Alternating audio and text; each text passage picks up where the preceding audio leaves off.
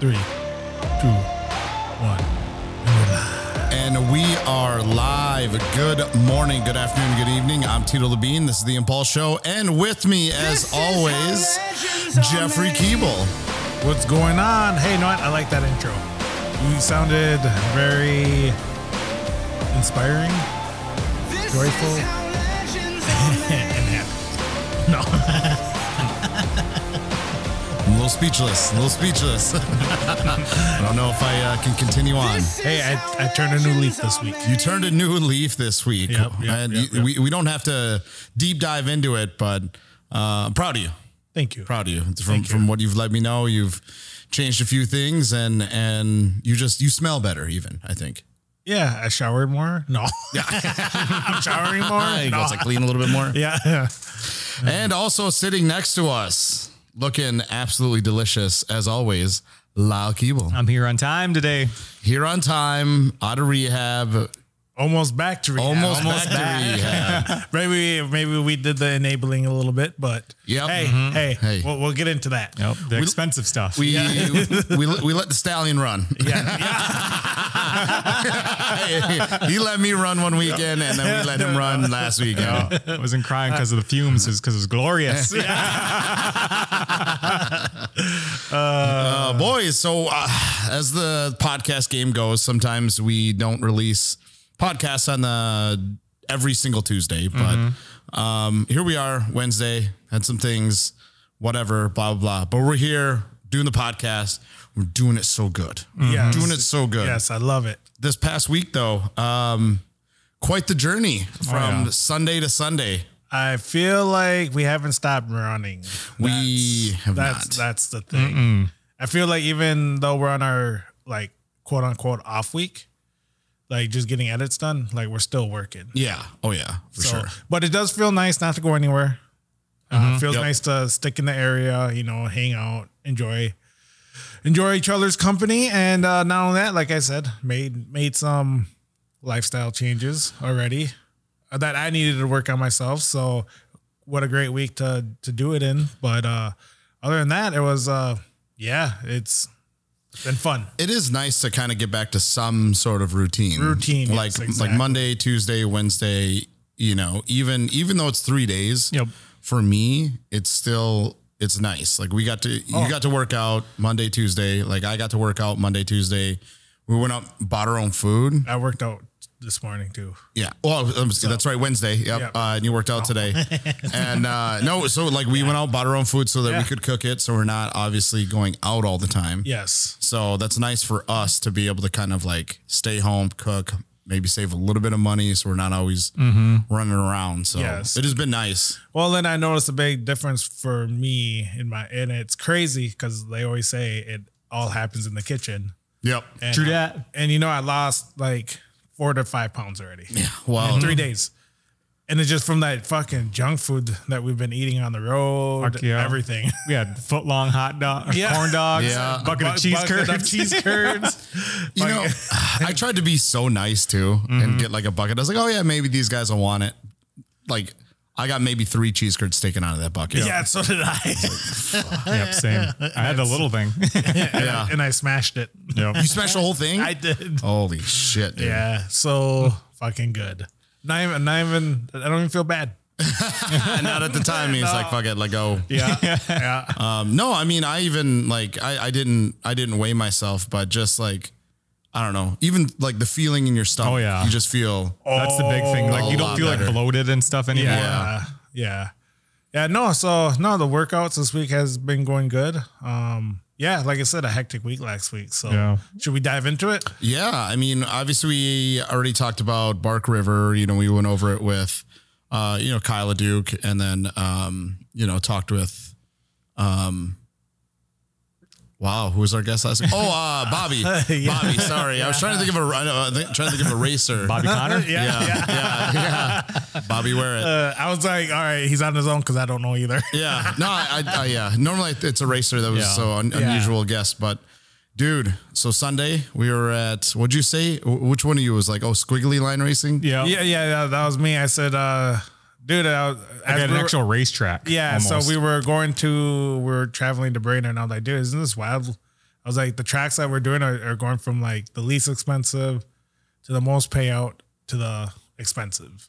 Yeah. And it was, I don't know, it was. And the racing got easier. They're simpler, we should say. Yeah. Ish. Yeah. It's like going from like football to basketball to baseball, where, I mean, it's still hard to get into. Like, it's still hard. You still have to be good. Yeah. Yeah. In that aspect of things. But as far as like what you're watching is vastly different. Yeah. So that was a good analogy right there. On. Yeah. So we went from off-road to dirt circle track, which, dude. Oh yeah. Oval track. So yeah. Well, so going to that. Well, your guys' week was a little bit more hectic than mine because I had Sunday, right? We get back from Bark River. Monday, you guys went up to Crandon. Yep. We did Ryan Beat and Amanda Sorensen. Yep. So you guys were up there for that. And then when you got back, you know, basically you guys got back, what, 6, 7 maybe? Yeah. I think I got back in Appleton around 8. Yeah, 7-ish. Yeah. So, I mean, that was a full day. You were gone before I even woke up. Yeah. I mean, you were gone, what, 12, 14 hours? Got up here about 6. You know. Yeah. Was it 6? Yeah. Because I was going to say, I got up at 5:30 and I was like, fuck. And then we left the house at 6. Was raining all the way up north. And I'm like, shit. I was like, we're doing this for nothing. We're driving 2 hours up north for nothing. And then, when you believe it, the track actually needed water when we got up there. So, but no, it was good. Me and Lyle went back to our old ways of shooting and just made it fun. Like I said, when practice days like that, you can be more creative. You have more access to the track. You get a little bit more daredevil-y and death-defying, if you will. Death-defying. But yeah, no, it was fun. We got to meet Amanda Sorensen, do a few clips for her, and you know she's making her pro debut in the Pro 2 with Ryan Beat's old truck, and you know, and then we just won in that truck. Yeah, and then he's breaking out his new truck for Fall Crandon. Thing sounds mean. Does it? Yeah. Oh, dude, it's so fast. He went out the first few times. I was like, holy shit, like that's fast. Yeah. I don't know if it's because it's like him, like he is fast, or everything together. I was like, holy shit. Was Amanda out there first and then him, or him first? Him first. She didn't show up till probably about noonish. She didn't get out there till noon. I should say. She showed up at like 10, 11. And then obviously Ryan's like, I want to get my shit together before we go to you. Yeah, start helping you out a little bit with lines and whatnot. Yeah, so she didn't get out there till noon, and then we stayed till what, 3:30, 4ish? Yeah, it was a long day. Yeah. And then he went from that on Monday to then on Tuesday, we went to. Got my teeth pulled and moved. Oh no, we had you had your tooth pulled. We did the podcast. Tuesday. Yeah. So Tuesday, we did the podcast. We edited. I had a staff meeting at 11:30. Yeah. Went right to noon, started recording at noon, went right up until 2. You had gymnastics. Yeah. Me and Lau then went up to O'Connell Falls to film for Pro Car and their commercial. Messed up a little bit. And then we messed up a little bit. We got up there, we had everything we needed. And then I went to go format the card on the one of the reds, and I looked and I wasn't there, so I kind of tapped where it was. I was like, "Oh, hey, where are the cards at?" To Lyle, and he goes, "He's like shit." I was like, "Shit." So then we had to call you. I had to call Papa. Yeah, and the thing is like I'm the one that I was like, "Hey guys," I'm rushing. I gotta get out of here. You guys are in charge. Grab everything that we need. Yeah, I was like slowly like hurrying up packing before I left as much as I could, and wasn't mad. I was disappointed, and I shouldn't even been disappointed because I was like, it's the first time. Like, I'm the one that gets everything ready. I'm the one. So if anything fails, it's on me. Or if I forget anything, it's on me. And I feel like I would rather have that happen where we're shooting like a commercial in O'Connell Falls than us going to fucking Brainerd. Or Jay, Oklahoma. And be like, we forgot the cards on your desk. Yeah. You know what I mean? So I feel like if it were to happen, I'd rather have it happen there. So it's a learning experience for us. Yeah. Where now I don't think we're going to make that mistake again. Yeah. So we're like, okay, cards is probably the first thing we're going to think of. Yeah. So but Pro Car though, fucking a lot of fun. The thing with Pro Car too, I'll admit I was not into it. Oh yeah. Yeah. Like I didn't want to, for some odd reason, I think it was like shooting all week. And then we did the podcast. Yeah. And then rushing Leon to practice. And then him and his mom we weren't really getting along. And then we forgot the cards. And then you guys forgot the cards, so I had to run all the way back home. And then by the time I had to rush all the way up to, because what I was hoping, in the perfect world, what I was hoping to do was just to show up, fly the drone, and then leave. Yeah. Basically what you did though. Yeah. So like I told the guys, I was like, hey, I'm not into shooting. And Tito made me feel good. And he was like, hey, meanwhile, I got it. Mm-hmm. And I was like, no, all right, cool. Yeah. So then I ended up just flying the drone. Yeah, because I think you said you're like, I'm just not feeling it today. I was like, I think you were like, I just want to fly the drone. I was like, hey, then fly the drone. Yep. Let's do that. I was like, we got it. We'll take care of it. Mm-hmm. And then we did that, and then we went straight from that. Lyle went home because his tooth was all drugged up. Yeah. Still fresh. Yeah. And then we went to 141 Speedway. Yes. And did not know what we were getting into. Did not. Totally amateurs. I feel like I've been to oval races before, and I don't recall it being like that. No. Do you think that's a 141 thing, or do you think that's like an oval thing? It's got to be. It has to be a 141 thing. I remember going to like Shano and Antigo stuff. Yeah. I don't remember it being like that. Unless because it was windy both days. Maybe. Could be. But still they had, okay, so I guess we're getting a little ahead of ourselves here, but so we got there, they started racing, and it was just super like dusty, and there was this dirt flying everywhere. And it's like, okay, like that's nothing new for us. Yeah. But it was just like this heavy fine dirt that was just getting thrown in the air. And not only that, but into your eyes. It was into your eyes, and we didn't have any sunglasses or anything. Like we were trying to champ it. Yeah, I know, right? We just really yeah, trying to champ it and just kind of watch the races. And I don't know if it was Leon or what, but I think we kind of looked around. We saw people with like clear glasses. No, I think you went and got a drink, and you're like, dude, everyone has sunglasses or glasses on. Or he was like, oh, look at this nerd wearing safety glasses. You're like, that's actually a pretty good idea. Yeah. I made fun of him ever. I was like, look at this nerd wearing safety glasses in the crowd. And I was like, oh, wait a minute. He's wearing it because all this dirt's getting in our eye. Yeah, right. That's a good idea. I'm sorry. Yeah. So he went and bought some of those clear glasses, and game changer. Oh, dude. Yeah. More enjoyable. Oh, yeah. Then we could sit there and watch it. Yes.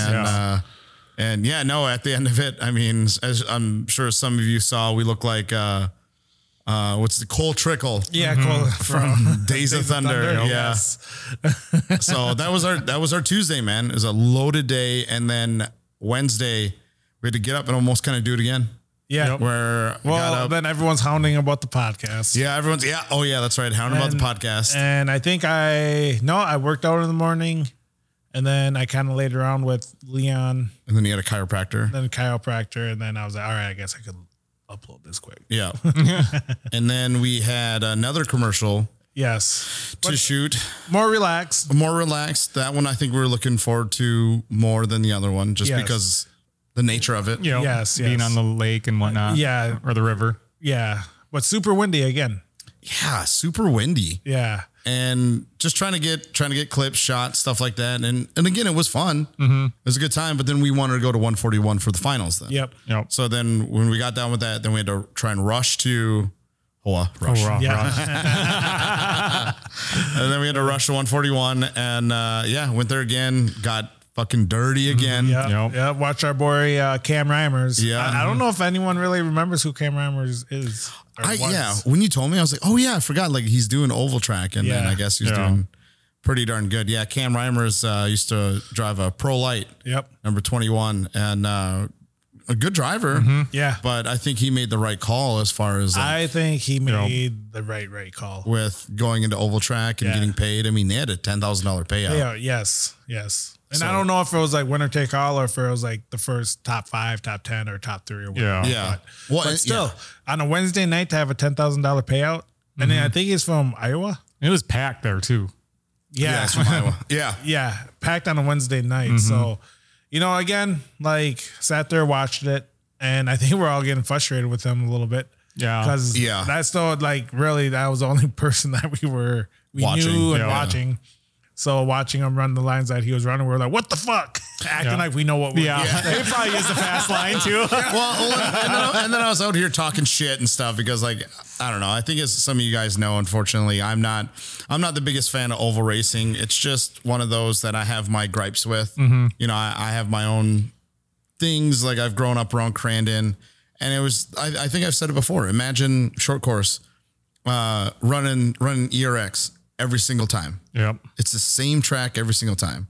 Or ERX is a little bit longer or a little bit shorter. It's like, it's the same shape. Mm-hmm. Yeah. And I don't know, like, again, the amount of money that goes into it is insane. But anyways, no, we started to kind of get into it. It's like, once you know someone, then you can kind of enjoy it a little bit more. And I think that's what it was. I think that's what almost for any me sport was, too. Yeah. Is that it? Like, if you go, like, no one's going to go watch men's softball. Like, Jesus Christ. Like, who wants to go watch that? Or like a, co-ed softball tournament. But if one of your friends is in it, you're invested in it. Yeah. So I think that's kind of what it was like. And then, dude, 50 laps. Yeah. Mm-hmm. 50 fucking laps, dude. 50. Well, they got a yellow flag right away. Then it was 49 laps continuous. Yeah. No yellow flag after that. Yeah. Clean race. Crazy. No, there was one more yellow flag. Was there? I think there was a few laps. I think we were a few laps in. I think it was 41 laps maybe, because then Reimers got caught on the low line, and that's what started him running that low line. Because when he started in what, like 12th? Oh yeah. Then he was on the outside. Maybe that was the one I'm thinking of. Then. Yep. Yeah. And then the second one, he was on the inside, because I think he was in like 5th or 7th or something like that. And he was on the inside. Once they ran him again, he got caught down underneath there, and he just got passed by like 3 guys. Yeah. And ended like 13th. Started 13th. He ran down there for what, 10, 15 laps? Yeah, that probably. low line? Yeah. It was upsetting.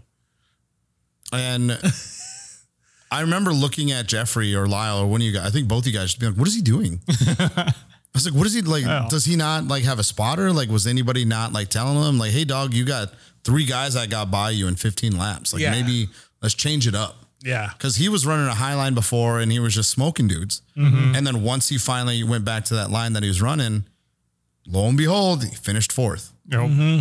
Hell of a jump. Hell of a difference. Comeback too. Yeah. And it's like, dude, like, I don't know. Again, it's easy to armchair it, to be a quarterback. Yeah. Armchair, hindsight, 50-50, whatever. Yeah. Keyboard warriors. But it was one of those, like, we noticed it in the moment. Mm-hmm. Yes. Where we were just like, what does he do? Like, it was just, I don't know. And again, I don't know the specifics of it as far as like a spotter goes or anything. But like no one like told him. But so race gets done. We're all grubby. I think you messaged him. And didn't you guys talk about that, or you asked him like, why'd you like stay on the low line? Yeah. And he was just like, it was a fast line at the moment that he thought. Yeah. Maybe that he felt. Probably felt. I guess maybe for 2 laps. Yeah. So no, it's just like probably a racer call more than anything. He just felt more comfortable down there. I mean, who knows? Maybe the traffic. I don't know what goes into it, because obviously you got I think it's only an 8th mile track too. Yeah, it's pretty small. Mm-hmm. And you have what, 15, 20 cars on that thing. Oh man, they must have had 25 maybe. Yeah. So I mean, it gets hectic. Insane. So I mean, who knows? But no, then get done with that. Chet. And then we leave for Brainerd. Yeah, and then we left for Brainerd on Thursday. Yeah. Crazy. 6 hours. 6 hours. Well, we went to Little Falls. Yeah. That was 6 hours. Yeah. Still, yeah. 6.5 hours total. Yeah. So Stayed in a Super 8. Walked in. I was like, Smelled man, like smelled wet dog. like wet dog in there. I was Yeah. like, bro. I kept my bag closed because like I don't want my clothes to smell like this fucking hotel room. We all put our bags up off the ground too. I did. I kept mine on that table. I put mine on the fridge. Mine was on the chair. I was like, that shit ain't going on the ground. Yeah. No, then we had to move the room around to get Lyle situated, because obviously Tito and I aren't small, so those beds weren't big. And no. I think that's the thing of it. I think it'd be different if they were. I don't think they were queen beds. No, No, they're they're doubles. tiny. I think they were doubles or whatever. Full. Full. There's no way we would have fit together. But anyway, so then We all got good night's sleep. Yeah, all of us, all of us, every one of us. Wouldn't lie to each other. Yeah, did not make not even. Would not fake something to make you feel better. It was just funny because we all woke up and we were like, "Yeah, that wasn't bad." Yep. I was like, "Damn, I slept good, man. It was a good bed." And then pointing at me, he's like, "How'd you sleep?" I'm like, "Yeah, I slept really good actually." I'm surprised. I was like ready to get this day started. Mm-hmm. And I was like, I'm excited. Then we all laughed out loud. I was like, yeah. He was like, I slept totally good. Yeah. Came out at the end of the weekend. Didn't sleep good. Yeah. I finally told him on the way home. Yeah. It's like sleeping in a bear's den that night. So loud. Oh, poor Lyle off in the corner on an air mattress. Just miserable. Like me and Tito almost went for that long nap. Stop Two breathing. grizzly bears, man. Just stop breathing at one point. So guys, Hey, come on now. Wake up. Throwing pillows at us. So we get there Friday. Yeah. And it's different. Yeah. It's different than Champ. Like we had to meet Keegan. We had to get our wristbands, and then like there were wristbands on wristbands on wristbands. Yeah, wristbands for days. You had to get like a wristband just to get in, a wristband for the camping, and it's like. Then when eventually we went up to the tower, had to get a wristband for that. Yeah. So we finally got there. We got situated, and we went to Keegan's truck and just kind of started put out the vibe, man. Started filming, started walking around, and then like after everything we did in the pits, because then it was like what 1 o'clock, 11. Yeah, about 1 o'clock when the big guns. Actually, it might have been even 3, dude. Was it 3? Might have been like late. Yeah, I think it was pretty late on Friday or whatever day it was. Yeah. So then the big guns came out. Fuel, they takes like what 45 minutes to an hour to change a whole motor. Yeah, which is insane. But anyway, so they had time to go over a motor, and then like I think they have to start it up like within an hour of going out racing. Yeah. And those fuckers are loud. Too. And not only that, but then you always wonder like, oh, why are they wearing masks when they're tuning gas mask? Yeah, like an apocalyptic mask. Yeah. And you're like wondering like, what the fuck? Like why?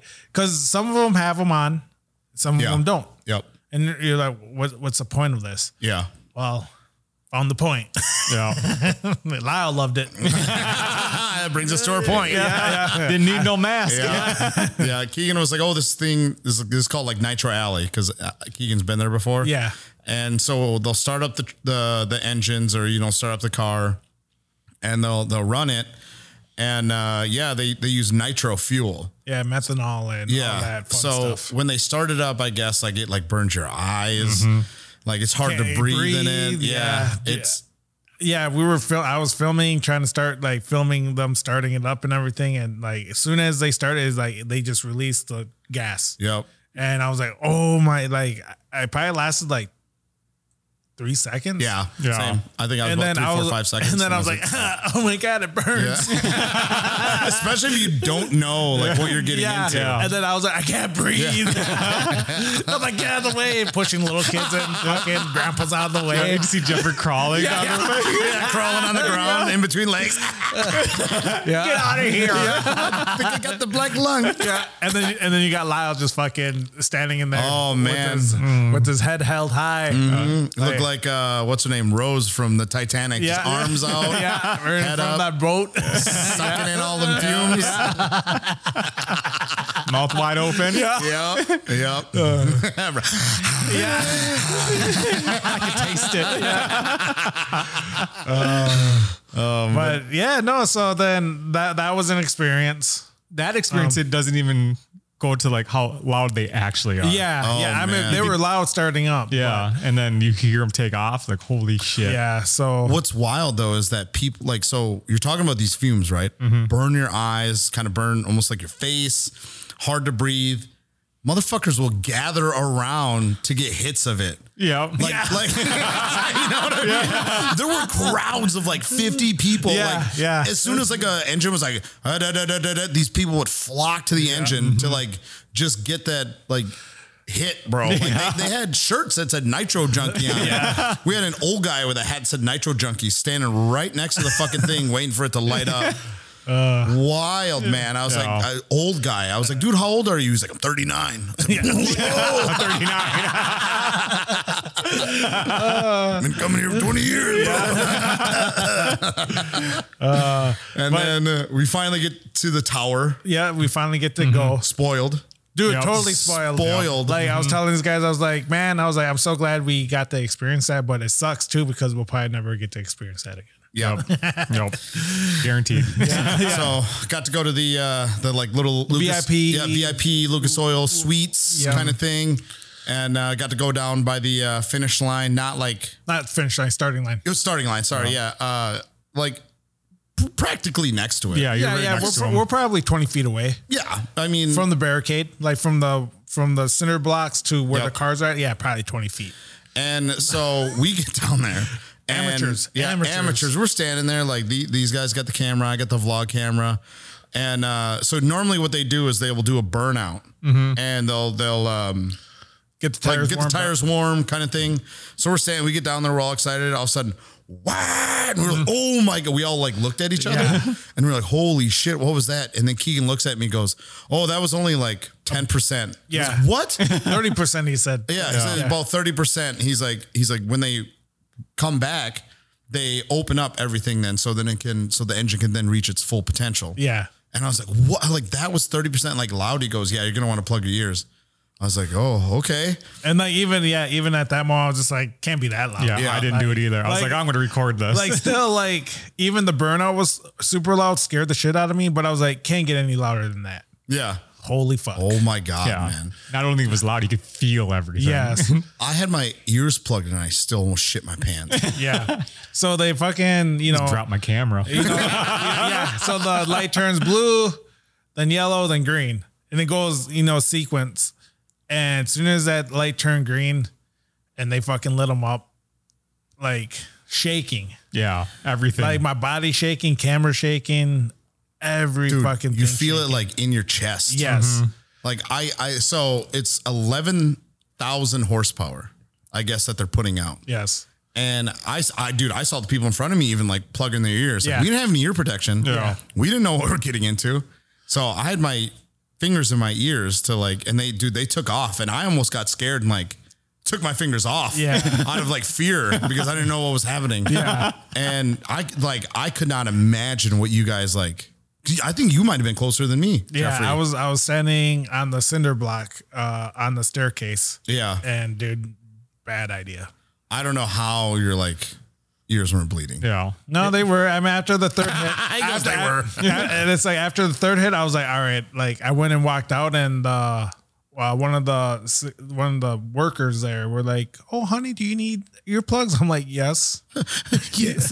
And she's like, "Oh, okay, here you go." She grabbed out. She's like, "You got my last pair." I'm like, "Thank you so much." I need. And then I just turned around and went back in and started filming. Oh yeah, Hopi. I looked over. I saw Hopi sticking tissue in his fucking ears. I was like, dog. Yeah. Hook me up. I need that. He gave me a little bit, so I stuffed him in my ears.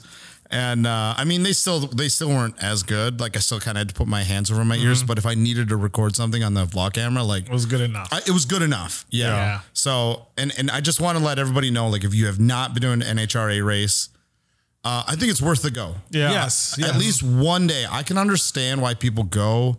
I'd go on like a Saturday or something like that. Or even Sunday during the finals. Sunday during the finals. Yeah. And man, like you get the sound of it, the feel of it, like the roar of the engine when it goes by. And you could be anywhere to feel that roar. Yeah. I think so Friday we kind of like took it all in. Yep. Saturday we're like, all right. And Saturday was a hot day. Oh man. Yeah, Saturday was miserable. Like today. Hot. Like today. Yeah. Yeah.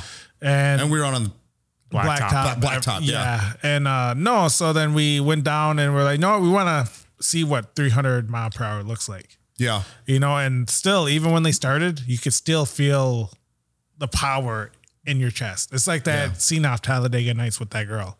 You can feel the rumble going up my legs.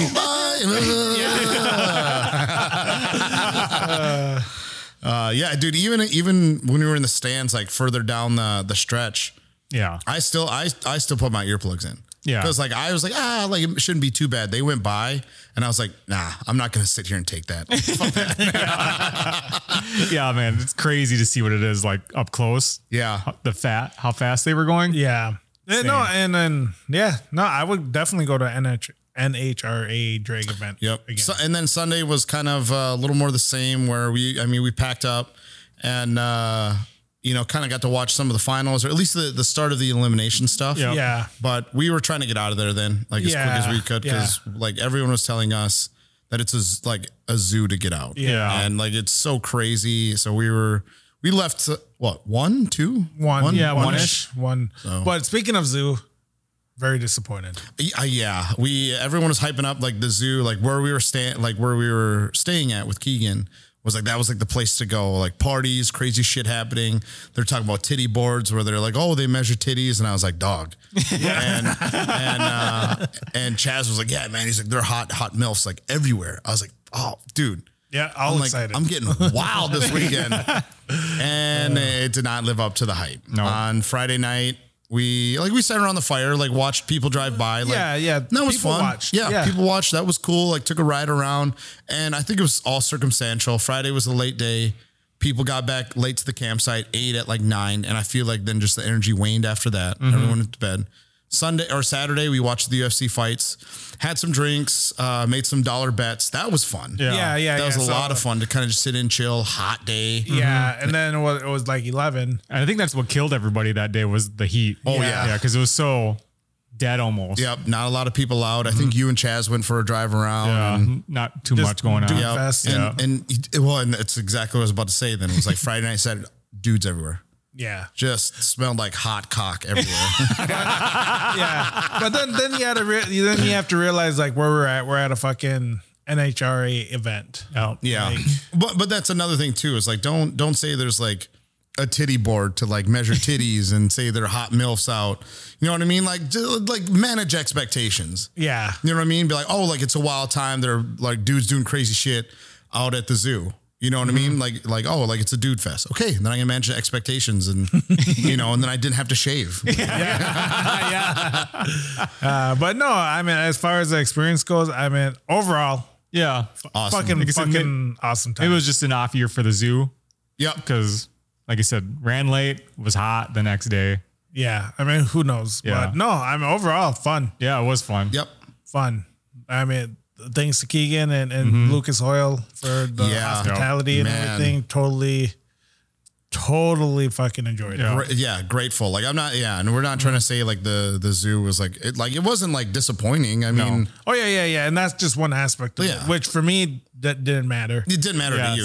Yeah. So, but I mean, as far as the racing goes and the event, and like I said, I mean, you got to stand in the pits. I got to film in the pits. I think Lau got to film in some pits. Mm-hmm. So the teams were very accommodating, which is really weird. Just from hearing from like what Jason and Bryant were saying and everything, and and the teams just welcomed us in. They're like, "Hey, you want to film this?" I'm like, "Are you sure?" Yeah, And he was like, "Yeah, film everything." And they were like, "Film everything and anything you guys want." Yeah, and. It was they were open to questions too. Like that's how we found out like the time. I asked one guy, I was like, how long does it take you guys to get like one of these things ready from the moment they show up to like ready to go? He's like, if we really have to, he's like 35 minutes.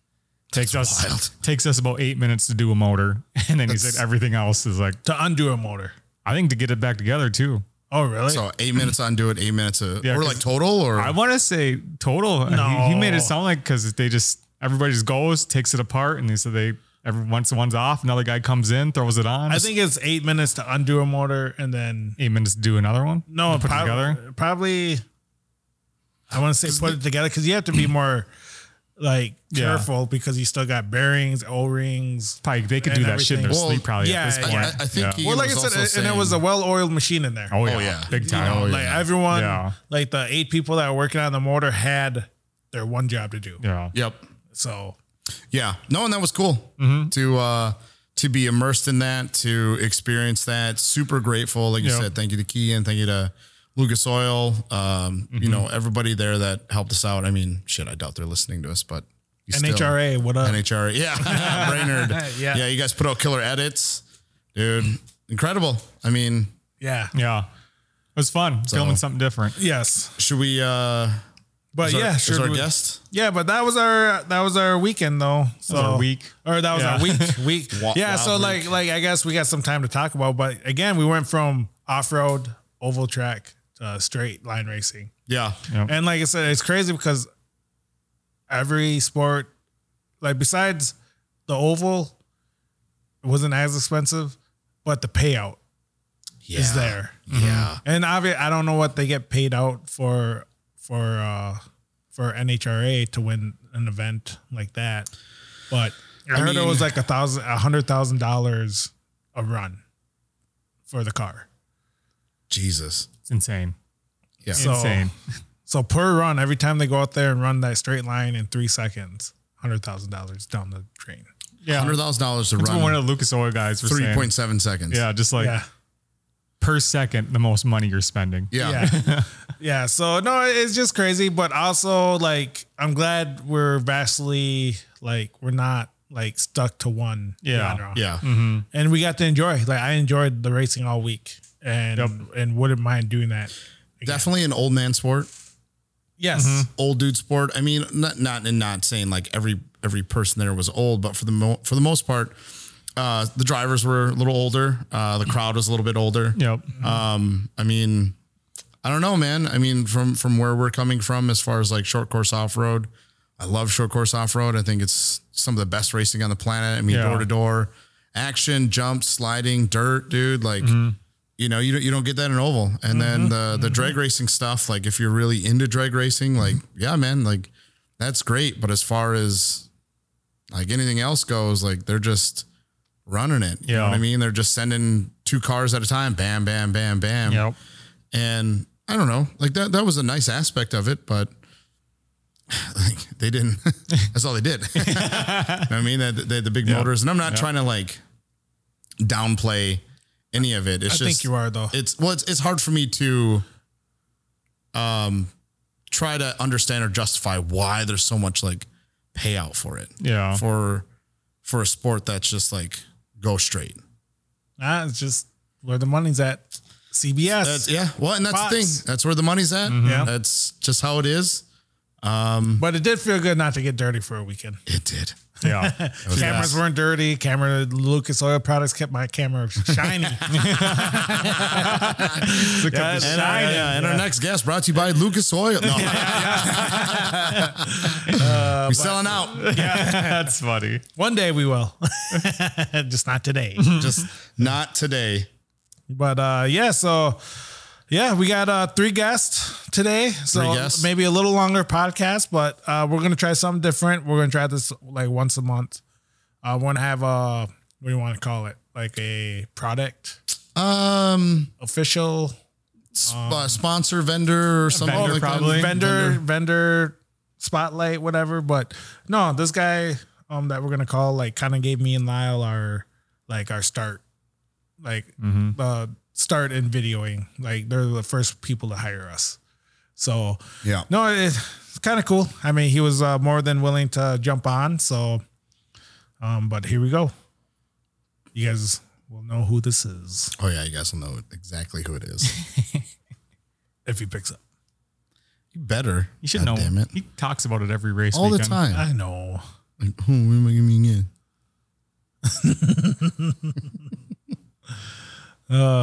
He is really not going to pick up. He is not gonna pick. Watch him be like, you guys said 12:45. Yeah. Did he say? You've reached my. Really? Unbelievable. Yeah. What if he's like, I'm not going to be ready for 4 minutes. But God damn it, dude. Oh, here he goes. All right, you ready? Yep.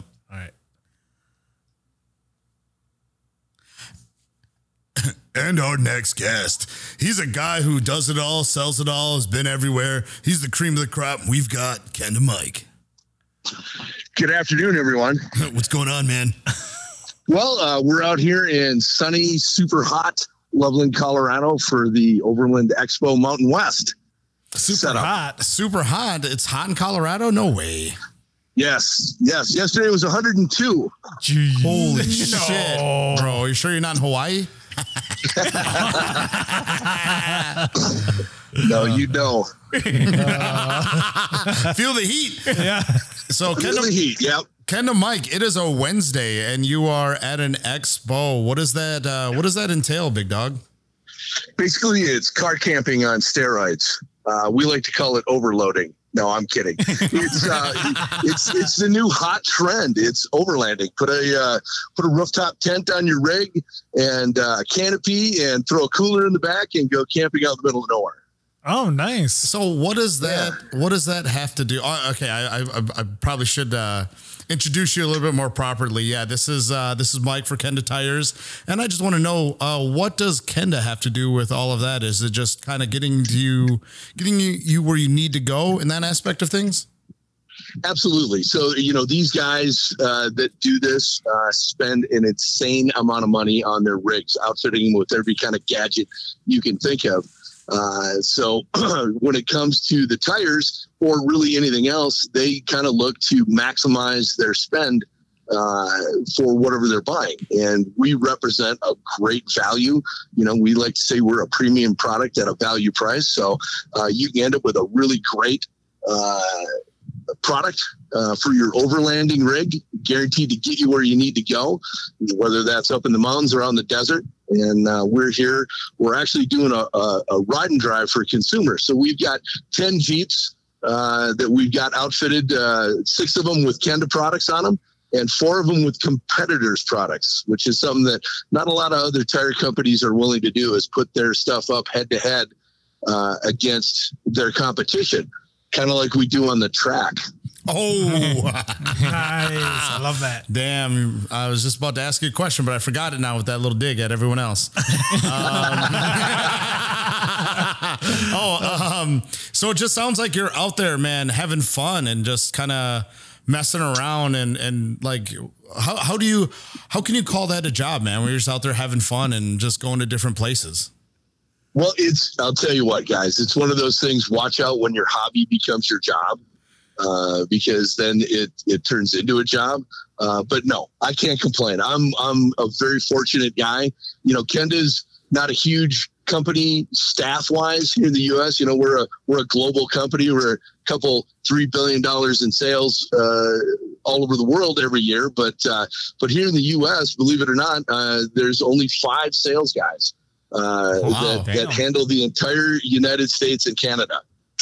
So all of us end up having to wear a lot of different hats. I am lucky enough to be the motorsports guy, to be the event and show guy. I'm also the guy that gets to do product training for our wholesale sales guys and our retail sales guys. So we bring everybody out to a thing called Light Truck Boot Camp in Arizona every year and teach them all about Kendas. And we're kind of doing a mini one of those here. But we also are involved in motorsports because, we have something to prove to everybody, because I think the biggest question is who's Kenda or what's Kenda? Are they any good? And I think 29 podiums so far this year kind of proves that we're that good. Mm-hmm. Damn, look at you on top of your game as far as statistics go with podium. Am I right? Because I kind of just pulled that one out of my. That just sounded good. Okay, Haley. Yeah. Right there with Haley. Yeah. Is it one of those? Hey, if you say it with conviction, it must be true. Yeah. I mean, shit. That sounds legit to me. Yeah. It wasn't something ridiculous like, oh yeah, like we're out here with 80 podiums. I'd be like, dog. No. So I'm sure there's dudes on their little naked lady machines right now fact checking me, but naked lady machines. No, so you said that there are 5 sales guys. Where do you rank at in that? Are you number 1, number 2? Where do I rank at? Yeah. I mean, as far as popularity, height, what? As far as sales numbers go, we're looking for the sales top numbers. I am the number 1 sales guy for Kenda globally. There we go. Globally. $125 million in sales. We only talk to the cream of the crop. That's why we called you. Somebody's probably going to fact check me on my sales numbers. In fact, I'm standing next to Heath. That's probably all Sauceman, who's our Western and Central Region sales manager, and he kind of looked at me like, really? He goes, have you looked at the numbers this month? Yeah, yeah, those are only temporary. Yeah. Glory's forever. That's right. Glory is forever. Oh man. So I guess what I want to know then is man, the big question I think I have is why is Kenda staying in short course off-road racing when, teams like General Tire and Falcon and like that have pulled out? Why is Kenda staying in that short course game?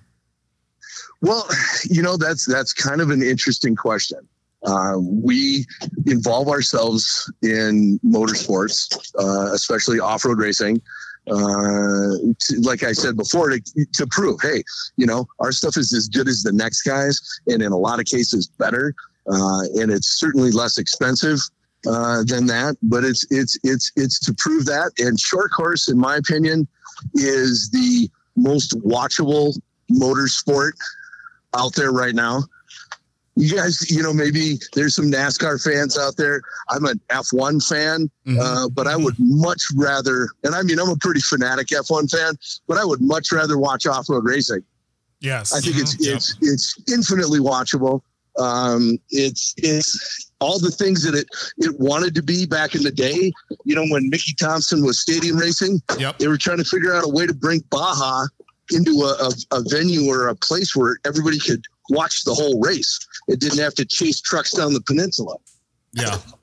And I think that's really where we're at right now. And I think if there's somebody who has a good vision and a lot of money, we'd be able to bring this more to the masses. And I mean, that's why we need to educate consumers about Kenda. Yeah. And do you think maybe that's why maybe like GT and Falcon pulled out, was as far as like numbers go? Like, do you think that's it? Or do you think it's a supply thing or like a cost thing? Because again, like the only ones in the game seem to be, Kenda Tires, Cooper, and maybe Maxxis. I mean, at the beginning of the year, there really wasn't too much Maxxis stuff. I mean, I see that lady there every now and then, but those are kind of the only three. I don't want to be really critical of the series or other manufacturers because, I want to be involved in a sport where I'm pitting our product against guys that are more expensive than us or perceived as better than us, because those are the guys I want to beat. Yeah. And so I don't want to give props to my rivals, unless they're due. And, you can't forget about Yokohama. Yokohama's pretty invested in this. Yep. They're one of the guys other than us and Maxxis that actually offer trackside support to the teams. We bring engineers and other guys out to actually support by grooving the tires and mounting the tires and doing all that stuff. So trackside support, I think, is important. And Yokohama does it, Maxxis does it, and I applaud them for that. General, I don't know, maybe they think they don't have anything to prove anymore, or maybe they think that they're putting their money somewhere else. There's a different dynamic to Kenda. I can't put an ad on television because most people that watch an ad about Kenda on television, the first question they're going to have is, what's Kenda?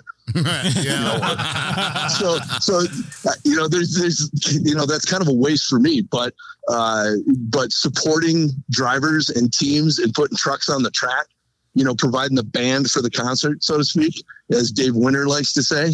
Hey, Dave. That's what's more important, because I mean, at the end of the day, and by virtue, Kenda is more about preserving and increasing or making better this sport. What do you have to say as far as I guess I don't even know if this is in your wheelhouse of things, but whenever I go golfing, seemingly every golf cart seems to be rocking Kenda tires. That's something I really love hanging my hat on. We are the number one selling golf cart tire in the world. That $1 at McDonald's will get you a cup of coffee. Yeah. So. Hell yeah, dude. See, like that's where it's at, man. Like to be able to say that and be like, yo, see them golf cart tires? Papa's responsible rolling for that on Kendas. Rolling on Kendas. Well, if you look at the guys, their Cooper golf cart that they ride around in, they're on Kendas. Oh man. Let me put it to you this way. That's the first step in total global domination by Kenda. There you so go. Now we've cornered the golf cart market. Look out, the rest of you. Yeah. Man, that is a flex too, because it's like, oh, you're gonna use golf cart to get around? Well, we'll get you around. Yeah. Don't worry. We're there to support you guys. Yeah. Oh no, dude, that's big. That was something I noticed before too. And How do you, again, I don't know how much you're involved as far as like getting athletes or signing people or anything else like that. But I mean, you crushed it when you got Kyle Greaves as far as like one of your guys rocking Kenda, and then the Corey Winter deal happened, and Corey is a fantastic driver. Don't tell him that though. Don't worry, your secret's safe with me. Yeah, it's good. Unrealistic. Yep. Yeah. So just keep that on a podcast. No, I tell you, I'm fortunately or unfortunately involved in all aspects of the motorsports, from our involvement into it, that decision, to picking the athletes. But I have to give props where props are due. I've been doing this unbeknownst to everyone, and I kind of like it that way since the 90s. And I like flying under the radar. So that's why you guys are so privileged to have me on a podcast. But I have a great mentor and longtime friend in Dan Vandenheuvel. Oh, yep. And Dan's people don't know this, but Dan's kind of a godfather to the sport, man. Mm-hmm. He enables a lot of guys to go racing that wouldn't be able to do that otherwise, because we know this is a super expensive sport. And you need to get help and money from wherever you can. And that's been the biggest holdback to a lot of stuff, and as a tire manufacturer, we can't be the sole supporter or the sole funding source for these teams. So the more sponsors, the better. But going back to Dan's knows everyone, has known everyone, is multiple Pro 2 champ. He should be in the motorsports, off-road motorsports Hall of Fame. I don't know why he isn't. Others are. But it's because of Dan and his involvement with us that has gotten us entrees to some of these teams. Some of these guys I've known, like Corey's dad, Dave. When I had an off-road shop, I bought a lot of his product and have known Dave, and that kind of gave me a little bit of an in there. But, those guys aren't going to pick something just based on money. There are guys out there that will sit in a seat that isn't as safe as somebody else's seat, or run a product that isn't as good as somebody else's just because of the money. And that's unfortunately where the sport is right now, where guys have to make decisions like that, where racers normally should make a decision based on the performance. I want the best, fastest, whatever, right? Mm-hmm. So can you, something I've kind of wanted to know the difference on, is the difference between like ATs, MTs, and RTs. I guess, can you let some people, because some people may not know, but can you tell us the difference kind of between those three tires that Kenda has? Absolutely. And important to note that we race and have won races on all of those patterns. But, let's start with the AT2. That's an all-terrain product. In my opinion, as an avid off-roader, I think that's kind of a misnomer. I think it's more of an all-season radial, in my opinion. But I kind of lean more towards the more aggressive tire. But it's a great tire. It's got a 60,000 mile warranty on the LT product, or I'm sorry, on the hard metric sizes, and then the LT product has a 50,000 mile warranty. It's through Peak Mountain Snowflake, so for up here in the North Country, that is a great advantage to have a tire that's good in the snow, and that thing is ruthless. Mm-hmm. And that's something that you have to test and prove that your product is capable of that. The RT, that is just and honestly in the industry, and the rest of the manufacturers can argue with me, but that is the benchmark for a rough terrain is what they call it, or rugged terrain. I call it a real true all-terrain tire. That's the Swiss Army knife. It'll do everything good. It doesn't have a mileage warranty, but that doesn't mean that it's not long lasting. I've seen 80,000 miles out of them. I've seen 30,000 miles out of them. It all depends on what you use it with. Mm-hmm. But you can generally count on that tire giving you about 35,000 miles of life, no matter what you do to it. And you've seen what these guys do to that exact same product that you can go into a tire store and buy, what they do to it on the track. They are not, they're not forgiving. It's pretty smash mouth.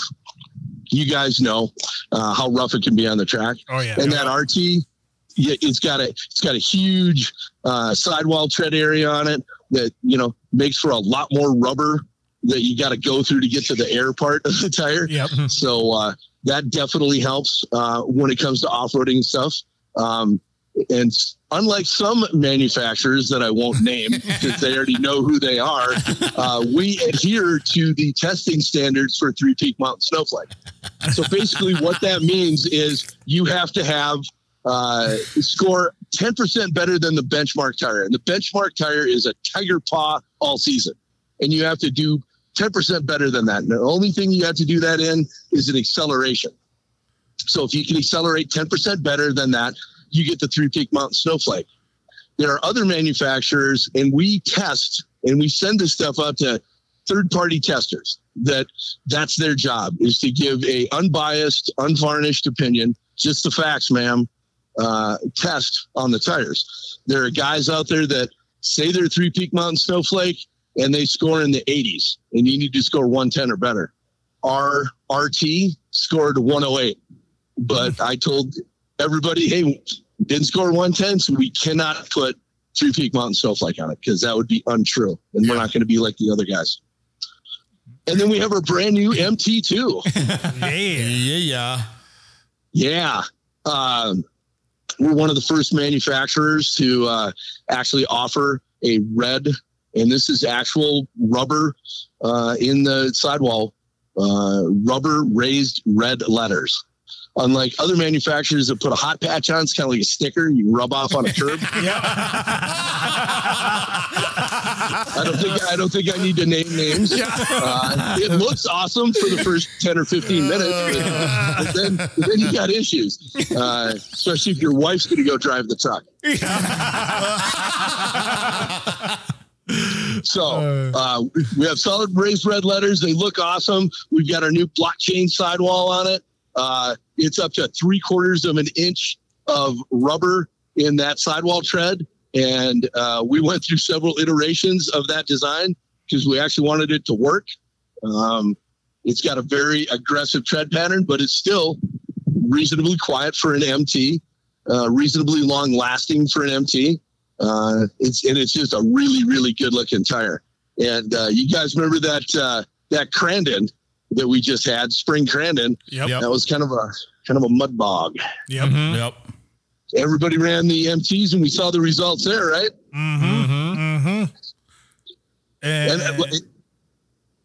Keep going. Sorry. I was just going to say, just mention again to the viewership or the listenership. Is that correct? Yep. That the tires that we race on are the exact same tires, not just from Kenda, from all the other manufacturers, have to be a tire that is sold through retail, made in quantities of 5,000 or more. There may be, you hear rumors of some manufacturers that don't follow those rules and that are making special compounds just for racing. Yep. I find that hard to believe that somebody would be so petty and cheap and so afraid of their own quality of product that they would have to make a special tire to race on to beat poor little Kenda, because we don't do that. But I've heard that other ones do. I'm not going to, again, name any names. But I find that a giant global company with all the resources couldn't make a tire good enough to beat Kenda. Surprising. Hey, podium to pavement. Podium to pavement. Thank you for mentioning that. I love that tagline. I didn't come up with that one. I wish I would have, but I didn't. But that really epitomizes what we're trying to do. Yes. Podium to pavement. What I want to know is, why did it take so long to get RTs into Pro Light? Well,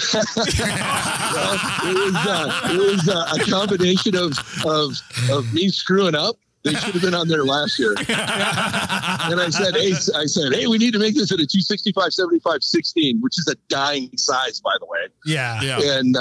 And I go, oh, we didn't get molds for that? And they're like, nope. And I'm like, well, I thought I said that. And they're like, well, nope. It wasn't in your notes. I mean, honestly, we have a limited amount of resources. I'd love to make every pattern of the MT2, the AT2, the RT, and every size that I would want or somebody else would want, but I can't. You know what I mean? Mm-hmm. I'm not Toyo. I'm not those guys that can do whatever the hell they want, whatever the hell they want. So I have to pick and choose, and I have to divide all those sizes up amongst all the different patterns. I'll make that tire, but it may not be in the RT. But we knew that we needed that tire for Mr. Greaves and for we can't forget Mr. Rayford. Mr. Rayford, the guy's been there forever, man. He's not going away. Yeah, how old is he? He's got to be 47.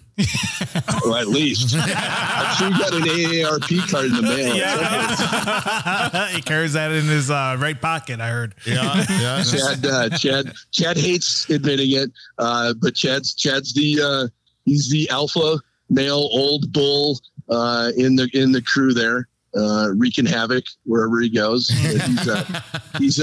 Chad's a great guy. I love him like a brother. He is an awesome racer. I love all of our guys, from Kyle Kleiman to Kyle Greaves to Corey Winter to Zach Zukowski. They're all, I like them all. But go ahead. So I got one last question for you, Kenda Mike. The little old Kenda doesn't do project tires, just sticks to what they make, and it's proven. What does the future hold for you and Kenda Tires? Well, I mean, that's a good question. We're kind of in a situation here where, once again, you guys have been involved in this for a very long time.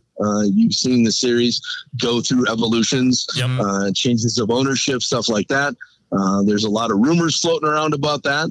I honestly, I don't know what the future holds. Evidently, we're gonna know some more this coming weekend, or not this coming weekend, but the weekend after at the race. What have you guys heard? I mean, pretty much the same thing that you've heard. Is that, Putting us on the spot. Way to not incriminate yourself. We tried putting you on the spot. Yeah. Hey, you know how you keep a secret? You don't tell anyone. I just want to know what the future was for you. And it's funny how I turned that around. Let's get a little juicier here. The future for Kenda. Fortune and glory. That's the future. Fortune and glory. That's the future for Kenda. Yep. I like that answer. Yeah. Future and glory. Yeah. No, dude, this is, do you guys have any questions? No, you answered. Really? None of you guys? No, My eyes are hazel colored, if you're wondering. Eyes are hazel colored. I'm just happy to hear your voice. What do you think about the racing? You know what? Oh, yeah. I think the racing has been, for the most part, pretty gladiatorial. I think that these guys have been trying to police themselves on the track. Yeah. I think we need a little firmer hand in what's going on the track. But hey, man, contact and bumping and grinding, that's part of this sport. That's the end of that story. And I never want to see that go away. But I certainly don't want to see somebody get injured or hurt, or a spectator get injured or hurt because of stupidity. And I think we need to take a little firmer hand on that stuff and make sure that there's some more control there. But, these guys are out of control. And if you let them control themselves, they'll just get more out of control, because that's their jam. Yeah. Give an inch. They'll take a mile or whatever it is, or I don't know what that fucking saying is. No, that's totally the same. But hey, to go back to that question that I asked you, what have you heard? What's going on? What's the scoop, man? Don't leave me hanging here and cut us off and go, oh, we ran out of time. Yeah. Oh, no. Would you look at that? Look at the time. Yeah, we're going to have to push Matt Damon. I'm sorry. He did not make the list. No. I don't know, man. I mean, it's so up in the air as far as like things go with, the guy from Mid-America and Champ. I mean, I don't know if, Champ wants to completely sell. Yeah. Or, kind of like tandem up with him. I mean, that's pretty much what, as far as like what we know, as far as like things go. I mean, we're trying not to, speculate too much, because we'll get in trouble. Last time we did, we got an email. Yeah. But if you nasty, Graham. But if you say it. Yeah. But if you say it. But if I say it. Yeah. Hey, man, they don't care about me. Yeah. Well, they shouldn't care about us, but they do. If you let us know. They'll throw me out just like you. If you let us know what you know, we'll stay quiet if it's true. Yeah. Okay. One of those things. Yeah. If I'm right, don't say anything. I tell you what, I'll end with this unless you guys have any other questions. Is all I want is what's best for the sport. Yes. Because I want to see this continue on. It's awesome. Anybody that hasn't seen it and sees it for the first time goes, oh my God, why haven't I not been watching this forever? Yes. So I just want what's best for the sport. And I hope all of the actors involved feel the same way, because if they don't, they're doing it a disservice. Agreed. Yep. I can get behind that. Yeah, I'm gonna start using that. Do the right thing. Yeah, do the right thing. Yeah, damn it. Yeah, thank you. No, I'm just kidding. All right, Kenda Mike. Hey guys, I love you. You guys are awesome. Keep up the good work. I love these podcasts. They make me laugh every time. So, well, we'll probably bring you back, because I mean, like I said, you're a good time. We'll talk more about just like, we'll have a chat other than just tires and stuff like that. We want to bring you on as far as I love that. Yeah. As far as like a vendor standpoint kind of was going, as far as like a sponsorship, we kind of wanted to get just those initial questions out.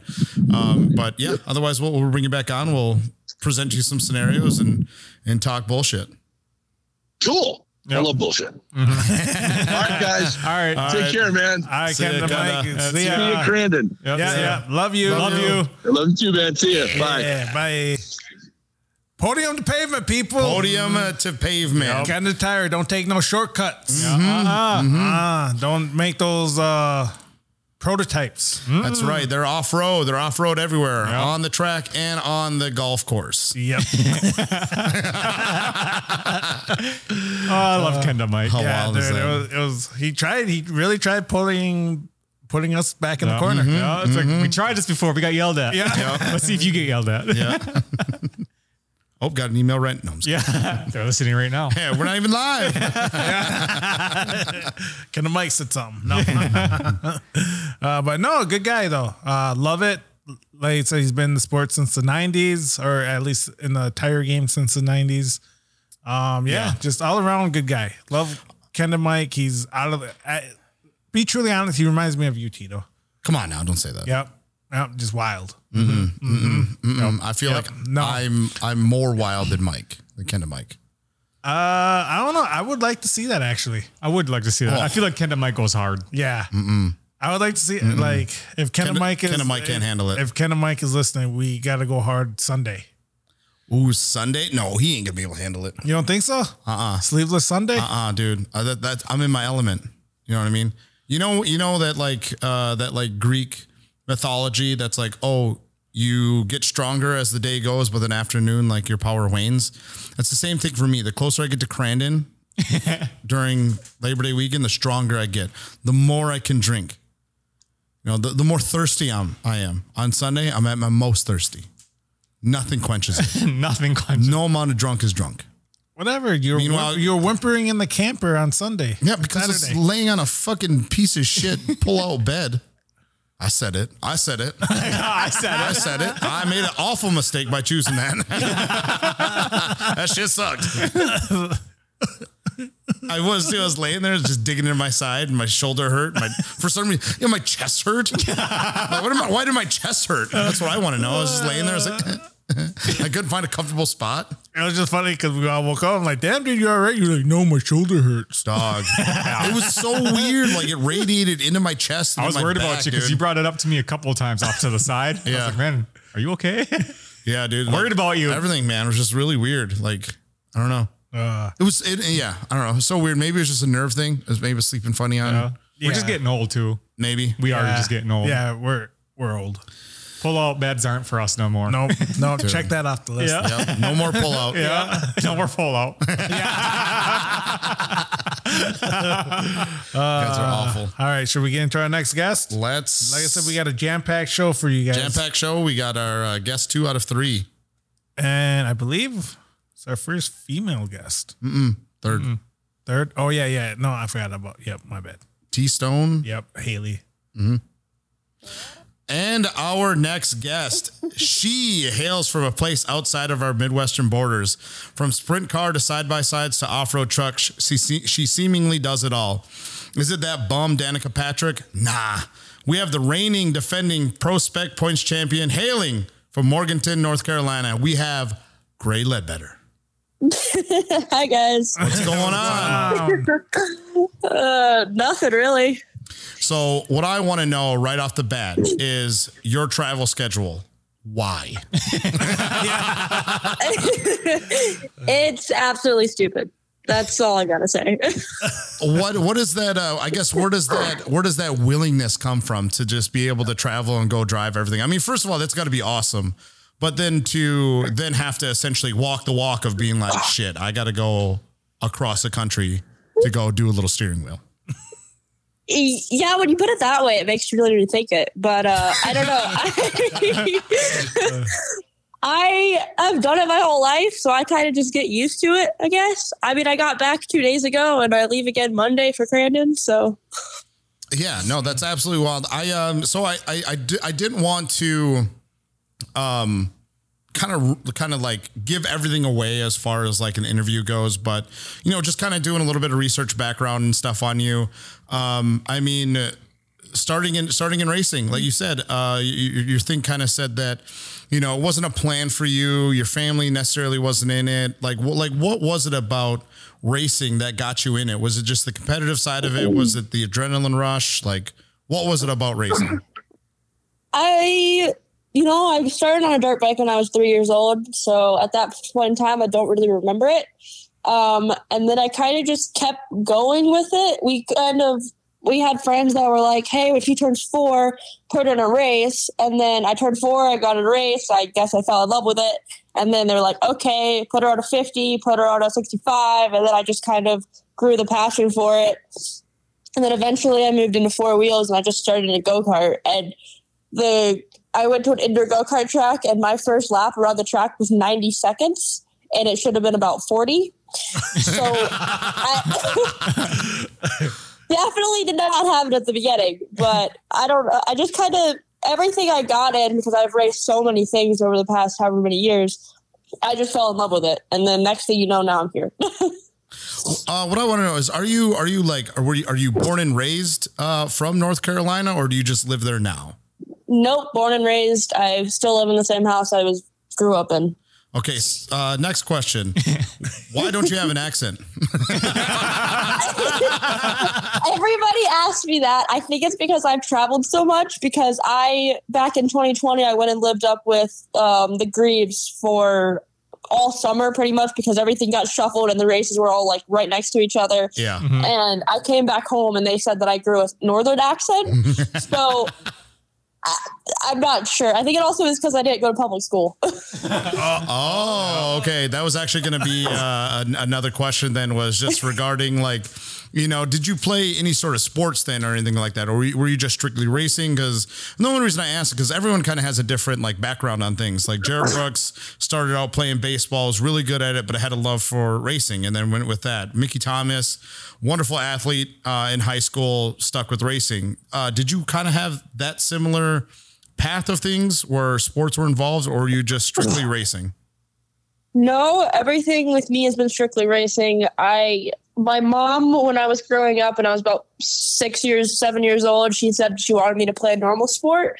And for some reason they chose soccer. And I was so bad at it that they basically kicked me off the team, because I would stand at one end of the field and wait for them to run back to me because I didn't want to run. So it's pretty much always been racing. It's like, they'll be back. They gotta come back anyways. Oh man, I'm trying to be super respectful here and being like, do you know how terrible you got to be to get kicked off a child's team? Yeah, it was, especially at 6 years old. The worst part is we don't have a single picture, a single thing. There's nothing that remembers that time period. It kind of doesn't feel real, but I just kind of know it happened. Oh man, everyone's out here taking pictures. Like, don't take a picture of her. Yeah. Not in that uniform. Yeah. No, but so then like you said, you didn't go to a public school. Were you then homeschooled, and then your focus was racing, or was it like a private school, or what was the what was the upbringing? Because I mean, it's pretty cool to be into racing and having wielded as many steering wheels as you have.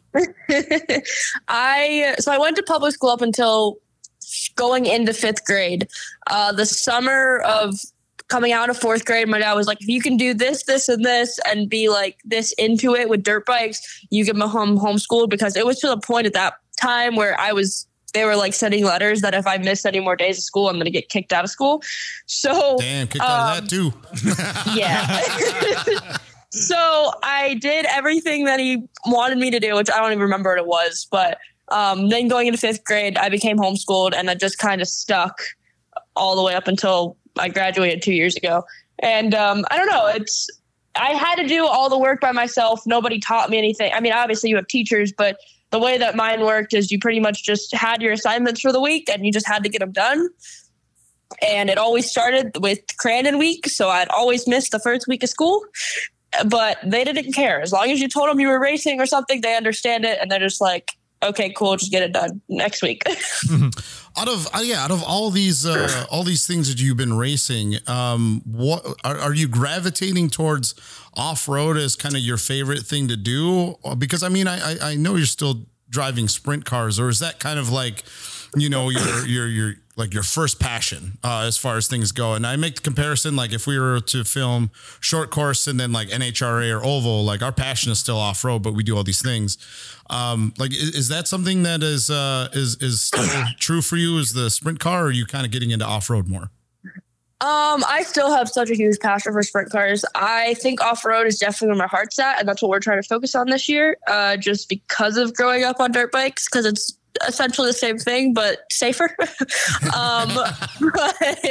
I don't know. Off-road has always been my passion. I have interest in, you know, like sports car racing or things like that, or even still sprint cars. It's just this year working with Ryan, we kind of just have been focusing on that and trying to win another championship, but that's getting harder. Yeah. Because you started in Champ Off-Road in side-by-side pro mod. And then was that your decision, or was that like a family thing that you guys talked about? Like, hey, if we're going to go to short course off-road, let's start in a side-by-side. Like, why didn't you start in like, you know, pro AM or pro stock, or why'd you jump straight to pro mod? I actually started in Sportsman. Gotcha.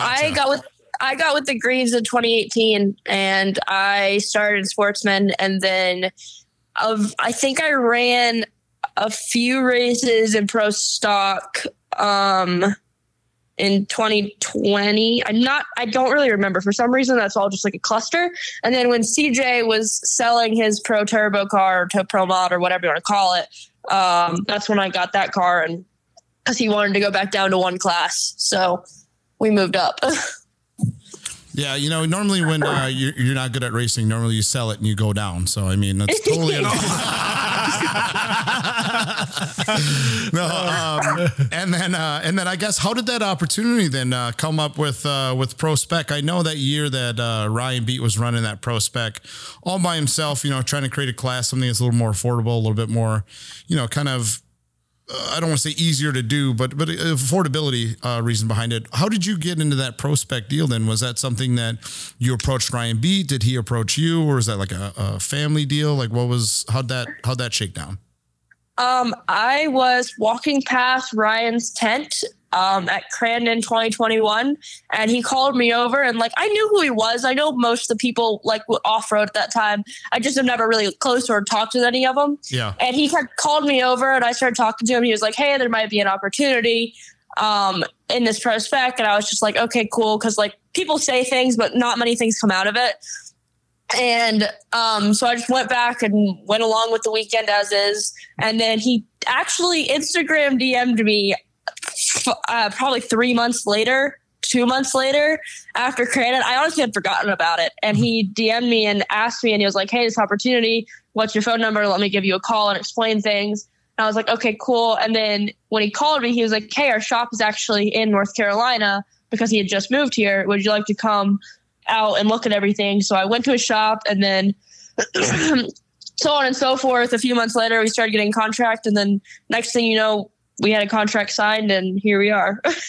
So, man, that's awesome for him to be able to kind of like reach out or even see the talent, you know what I mean? Or even, you know, extend the opportunity. I guess, like, you know, I wonder if in his mind is like, hey, like, you know, I want to get this, you know, I want to get this woman, this girl, into pro racing. You know, I wonder if his mindset was like, hey, like, can she fight? You know what I mean? When was the last time that you were like in a fight, in a brawl? Because the only reason I ask is because I know shit gets wild out there. Yeah, it does.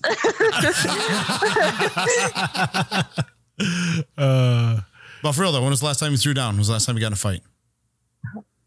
A physical one? Never. Well, and the only reason I ask is like joking aside is because I know that, you know, short course, there is some sort of like aggression there. You know what I mean? You got to kind of like put your foot down and kind of, you know, get your elbows out and fight for your position. And sometimes people maybe are too timid like that. And I hate to like, you know, do the stereotype, but you know, women aren't in racing as much as they should be. So, I mean, definitely props for you to being in it. And that's why I just wanted to know was like, do you kind of have that edge, that side of you that you're like, hey, when elbows are out, I can be that person? Not really. I don't think I do much at all. I've definitely worked on getting more aggressive over the past year or two in a race car more than I ever have. But Pro Spec is definitely added to that. I don't know. I away from a race car or sitting in a vehicle, I am the least aggressive person you'll ever meet. So last year, I mean, at least I believe is that you're the first ever female points champion. And yes. So did you know that? Like, okay, honestly, regardless of how many people were in it, whether it's 4, whether it's 400, at the end of the day, you still have to perform, which is, you know, again, you did. So great job. Congratulations. Going into it, did you know, like, you might be making history knowing I'm going to be the first female of it? You know, did that kind of add a little bit of like nerves to it? Or were you just fully confident knowing like, hey, I'm here to throw down and make history? I had absolutely no idea. I knew some of the stats. I knew that a girl had never won a truck race, but I didn't know exactly if that was just pro light or if that was pro 2 or pro 4. I went into the first round at Anago last year, and I was like, because I had only driven the truck once prior to that at a year X. Mm-hmm. And my only goal was like, okay, I'm just going to come back in one piece, just like figure it out and be smooth and consistent and like the best I can do. And then I ended up coming out with the win on the first round. And I was like, okay, I guess I can do this. And I was like, okay. So then I was just like, okay, so we're in contention for it. Obviously, given the amount of trucks, there weren't many, but at the same time, you had to be very consistent because even if you finished last, you would still get 4th place points, which was a lot. Yeah. So it kept the points very, very close together and shows that at the end of the year, we came down to, I think we were tied going into the last round.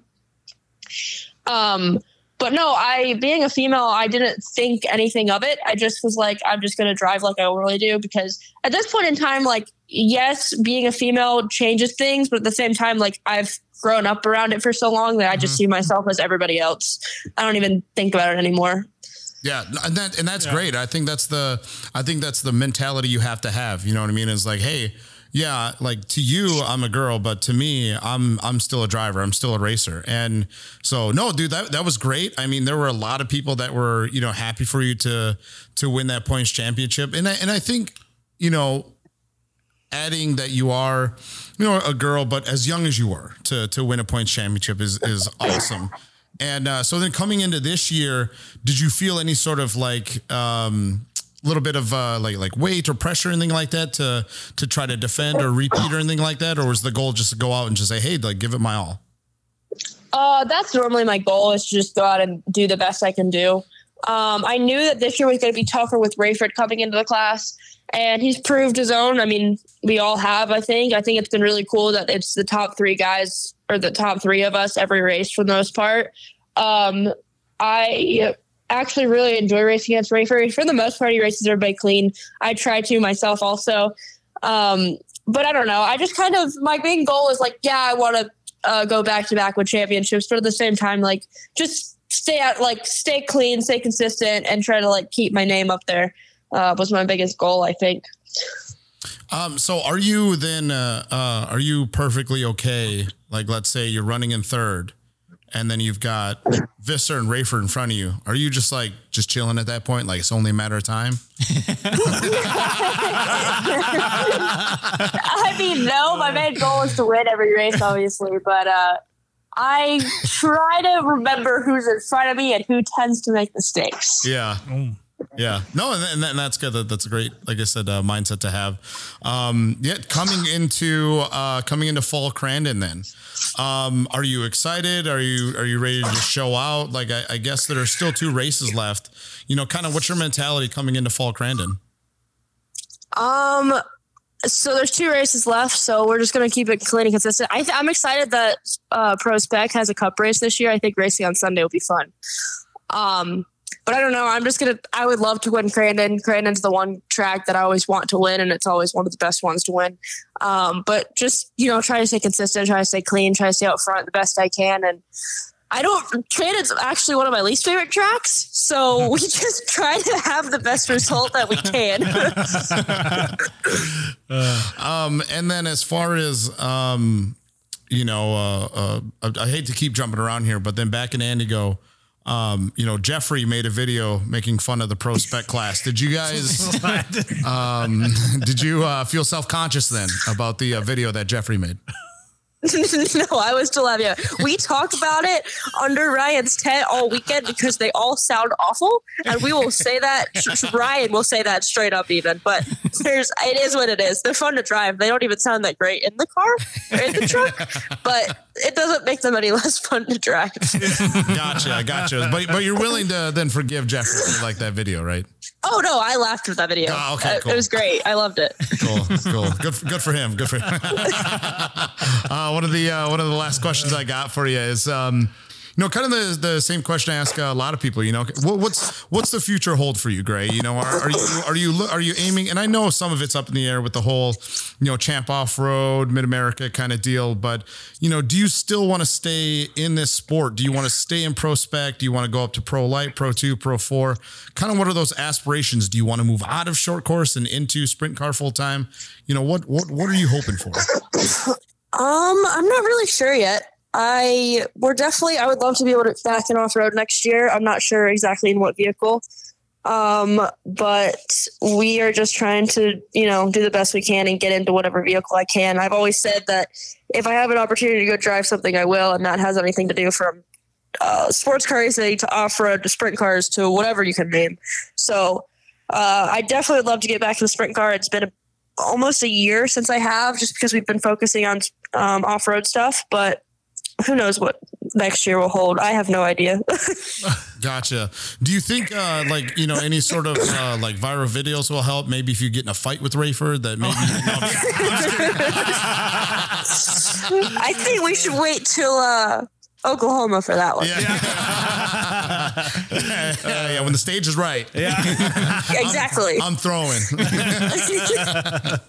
But no, I believe that's all the questions that we have for you this go around. And no, man, it's been great getting to know you a little bit more. I know that we've seen you out there, just haven't had the opportunity to kind of come up, say hi, talk to you. Normally it's talking to Ryan, but no, man, this has been great. Thank you so much for giving us your time and effort to be on the podcast. Jeffrey is thankful that you forgive him for the making fun of your class, but no, man, we wish you the best at Crandon. Thank you, guys. Thanks for having me on here. All right, see ya. What, Jeffrey? What? Why do you do that? What? What do I do? What? Okay, now that she's offline, would it have been weird if we said I love you? Yes, 100%. It would have been. I feel so bad. So Gray, if you're listening to this, come ask. Is that okay? Is that okay? Hey, how about high five? Fist bump. Yeah. And that was the most awkward. See you later. Yeah, I didn't know what to say. I wanted to be like, see you at Crandon or whatever, but I was just like, all right, see ya. I was like, Yeah. Sounds really empty. Yeah, it did. Big gulp, huh? Yeah, big gulp. Oh, really, really heartless. Bye-bye. No, that was a good one. No, that was. Yeah. And you know what? And it's funny because as soon as we hung up, or just now even, I'm like, damn, she just did Nitro Rallycross too. Oh, yeah, she did. Yeah, with Jimmy and Travis and all of them. James He's Henderson. James now. Yep, look at him. Cheese and hot sauce, Yeah. baby. Cheese and hot sauce. But yeah, so no, awkward ending. Great interview. Yeah. No, dude, like I said, man, awesome for her. Do you think she's one of the better drivers in the series then? Because she's so versatile. I think, and I hope that the way she drives, I feel, is patient and methodical. She is. And I'm hoping that she picked that up from CJ. Yeah. Because CJ's kind of that, maybe not this year, but but always for the most part, that was something that I noticed even when I had my tiff or, whatever, I didn't like, CJ, it was something I noticed is that he's very methodical and patient with his driving. And she's the same way. Yeah. You don't see her really making any mistakes out there. No. Nothing like rushing anything. Yeah. She's always there. Rushing. Rush. Her truck always comes back relatively in good shape. You know what I mean? Unless somebody gets into her or, like nips a berm or something like that. But otherwise, no, she's a pretty good driver. I wonder if that comes from like the sprint car thing, like how they could just hit the same lines over and over. And like, it's the fastest line. It's clean. Not going down low. No. Not using anyone as berm. Running over their hood. Or running over their sign like Scott Blanchard did. Well, we saved the best for last. The best for last. And we are excited to have this person on. We're on our final stretch of our three guest episode. Hey, I'm proud of you too. You keep it short and sweet. Yep. Hey, I'm trying. I got the clock behind you. Right. So I'm able to kind of gauge on everything that's happening and as far as like and our next guest, he's old, he's withered.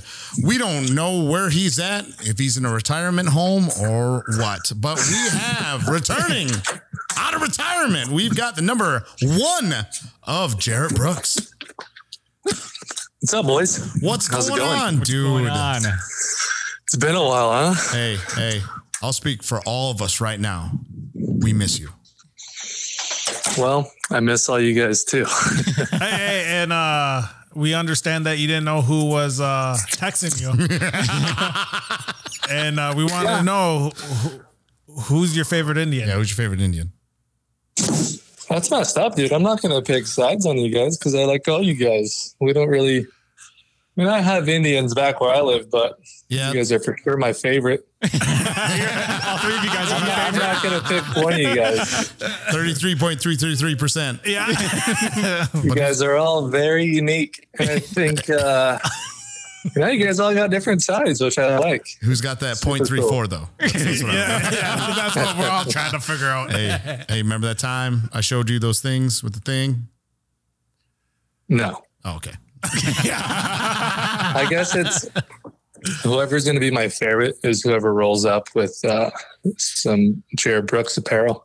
I mean, I still got my shirt. Hey, I wear my shirt daily. or mine at the races. Working out.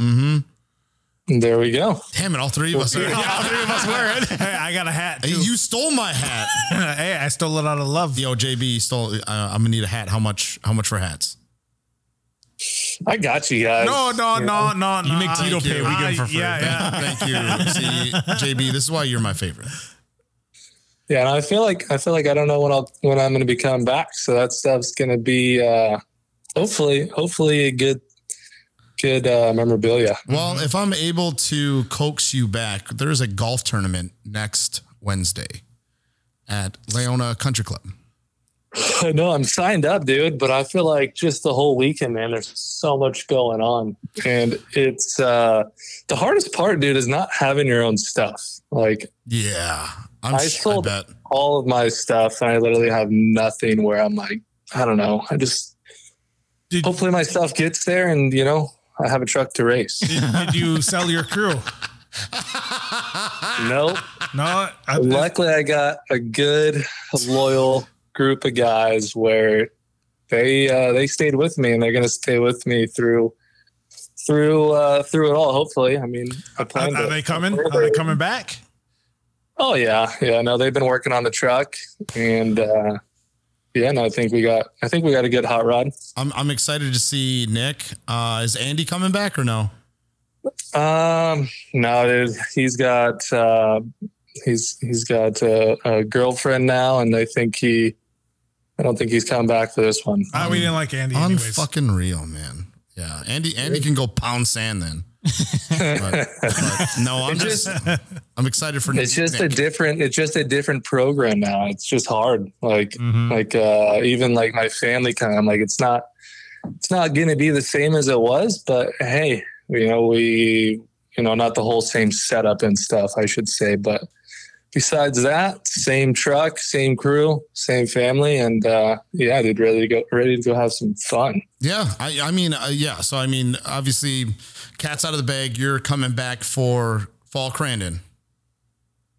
Yeah, I mean, I haven't really released it yet, but we're coming back. You heard it here. Yeah, first. You heard it. Thank you, Mr. Brooks, for allowing us to release this podcast next Tuesday. No, August 20th. No, no, dude. So we are stoked to see you. Yep. Stoked to see Nick. Your pops. You know what I mean. Your family. Everyone else except Tanner. We're really excited to see. And we just want to know where are you pitting at? Are you in the same pit or no? Like same area? Yeah, I mean, I've only missed one Crandon, right? I've only missed one. I haven't even missed the Labor Day Crandon, and it was hard for me to still have my spot. But luckily, I still got my spot and had to fight for it. I got my spot still, so hopefully that can cause some good attraction, because this year, dude, I stocked up on some insane amount of merchandise to sell, hats to sell, and I don't know, hopefully people still like me, and the truck is probably the coolest it's ever been, and I don't know, I wanted to come out with something different, try to get some attraction, and then as well brought out the fastest truck we've ever built and ever had. So that's a plus too. So not just going for looks, but I knew this was a great opportunity for me to come back and race, for this year, and had to go all out. I just a little, maybe a word of advice. It's let's lock up that merchandise.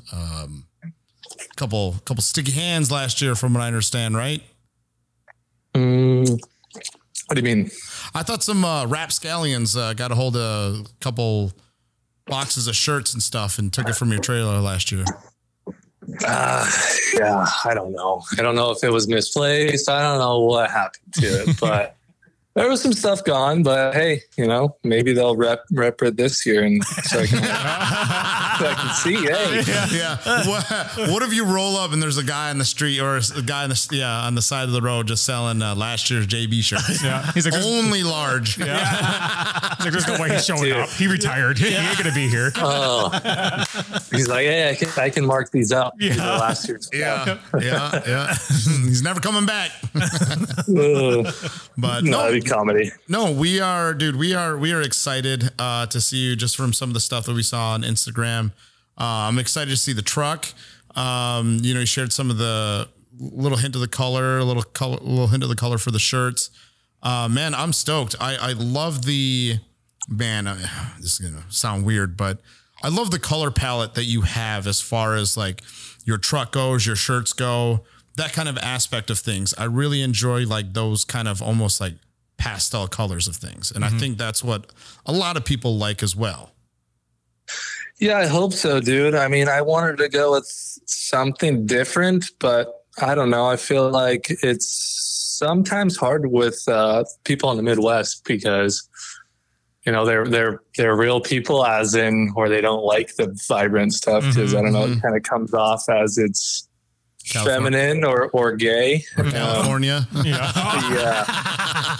So I don't know. I'm hoping it's good because I try to do something different, but at the same time, like, shit, dude, it's kind of a little much where You don't know if a chick's driving it or a dude. And I'm like, but I wanted something different. I wanted something bright. I wanted something, hopefully, that people are gonna be like, okay, that's Jerett. He's not in the red truck anymore. Because I know kind of the main reason I didn't want to do red is because Dusty Grabowski, he got so many bodies of mine last year when I sold him the truck that he's all red. So I'm like, I don't want to do my signature red because then it's going to look like the same truck out there.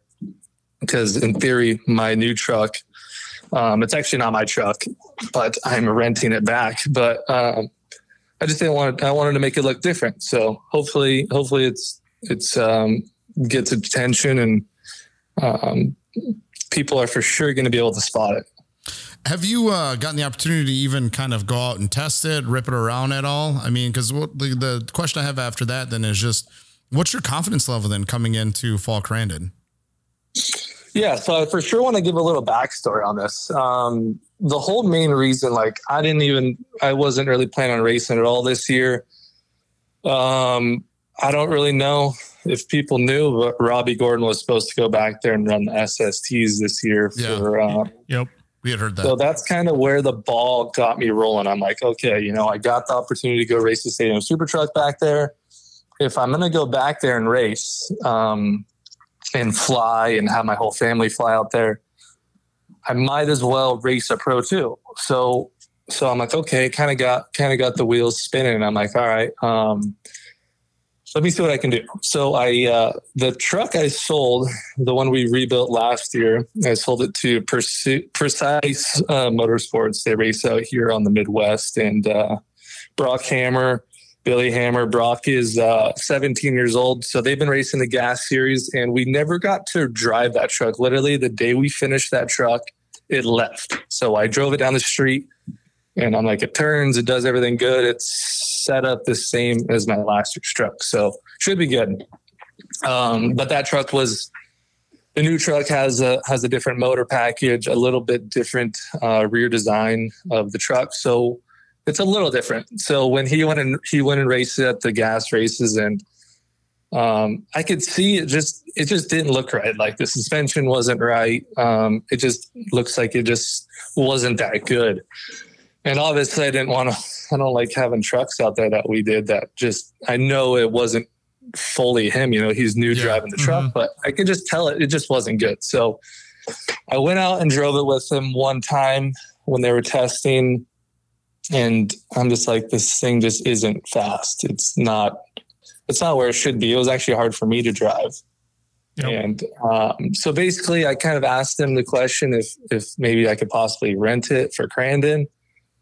And those dudes are so awesome. They said, yeah, for sure, you can race it at Crandon. They're kind of new to racing, so maybe I can, give them pointers, kind of explain how it is to race on the Midwest, because it's so hard and it takes a lot of money and time. Yeah. So basically, they said yes. So I was able to take the truck into our own hands, and then Tanner and Nick have just been working on it for about 2 months now. So basically we put a whole new setup in it. We went to Glen Helen a couple weeks ago and got the truck to come to life, and it felt really good. I felt really good in the truck. I felt like I'd never stopped. I really never stopped. I mean, I don't know. I mean, I was only off for a couple months, 6 months, 7 months, but overall it felt good. I mean, obviously Glen Helen is a completely different track than Crandon. But dude, the truck felt really good. So I feel I'm as confident as ever in the truck and the capabilities. And we threw a lot of setup at it, tried new stuff. And I don't know, it felt really good. So I guess we'll see when we go to Crandon. Hopefully we're not chasing it too much. But like I said, it does look the same as my old truck, but it's drastically different. Have you been keeping up with some of the stuff like at all that's been going on? I don't want to make it sound like this. Like, have you been keeping up with the Pro 2 class in Champ Off-Road? Yeah, I have. Sadly, and I say sadly because I'm at home or I'm at work, you know, watching on a computer when they're racing on Fridays, and it sucks. Like it for sure sucks, like not racing and watching it. Like it for sure bums me out.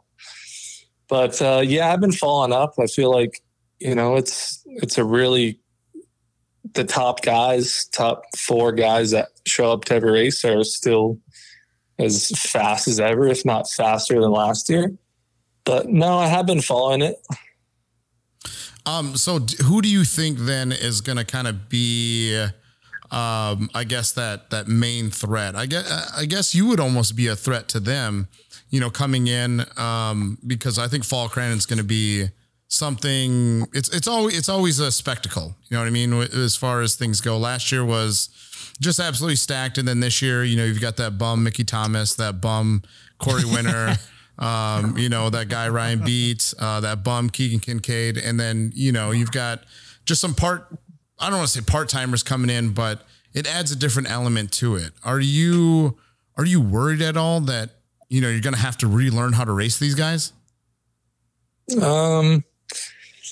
I'm not worried on that aspect of it. I mean, I haven't raced another truck in a long time, and since it'll be a year now since I've been racing around other trucks. So I guess that'll be I don't know. I bet I'll pick it up just as ever, but I don't know. I feel like, you know, going to Crandon, like I've always said, is what trucks get the whole shots every race? Like what trucks are fast off the line? And obviously Keegan, he's a whole shot guy.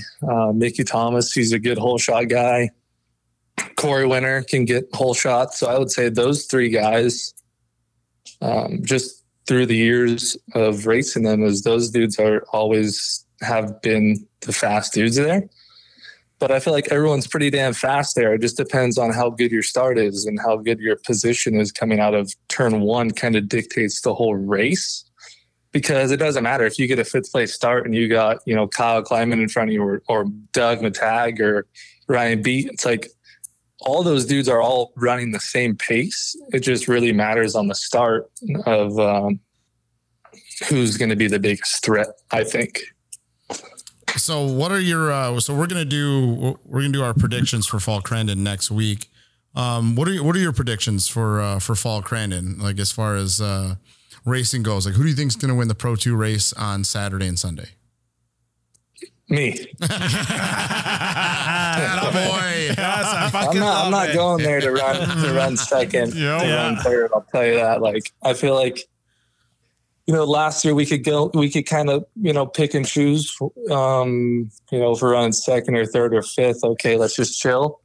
But, you know, this year, obviously maybe the first day, get our feet wet, see kind of how we are. And then everyone's going to be going for it Saturday and Sunday. So there's no excuses, but we're not going there to hopefully run 5th and run 2nd. Like we're going there to win. Mm-hmm. Damn. So we're getting what? 2021, 2022, Jerett Brooks, just all out. Oh yeah. Full on out, full blown. Dude. And I love that, man, because I remember, I believe it was 2020. You were just kind of like dominating like the weekend, and on Sunday race, I think you clipped the inside of the wall, and it was, I mean, inches, man. You clipped the inside of the wall, put you out of the race. And I don't know. I don't think you raced the cup race, but I think that was a reminder of how dominant that you can be.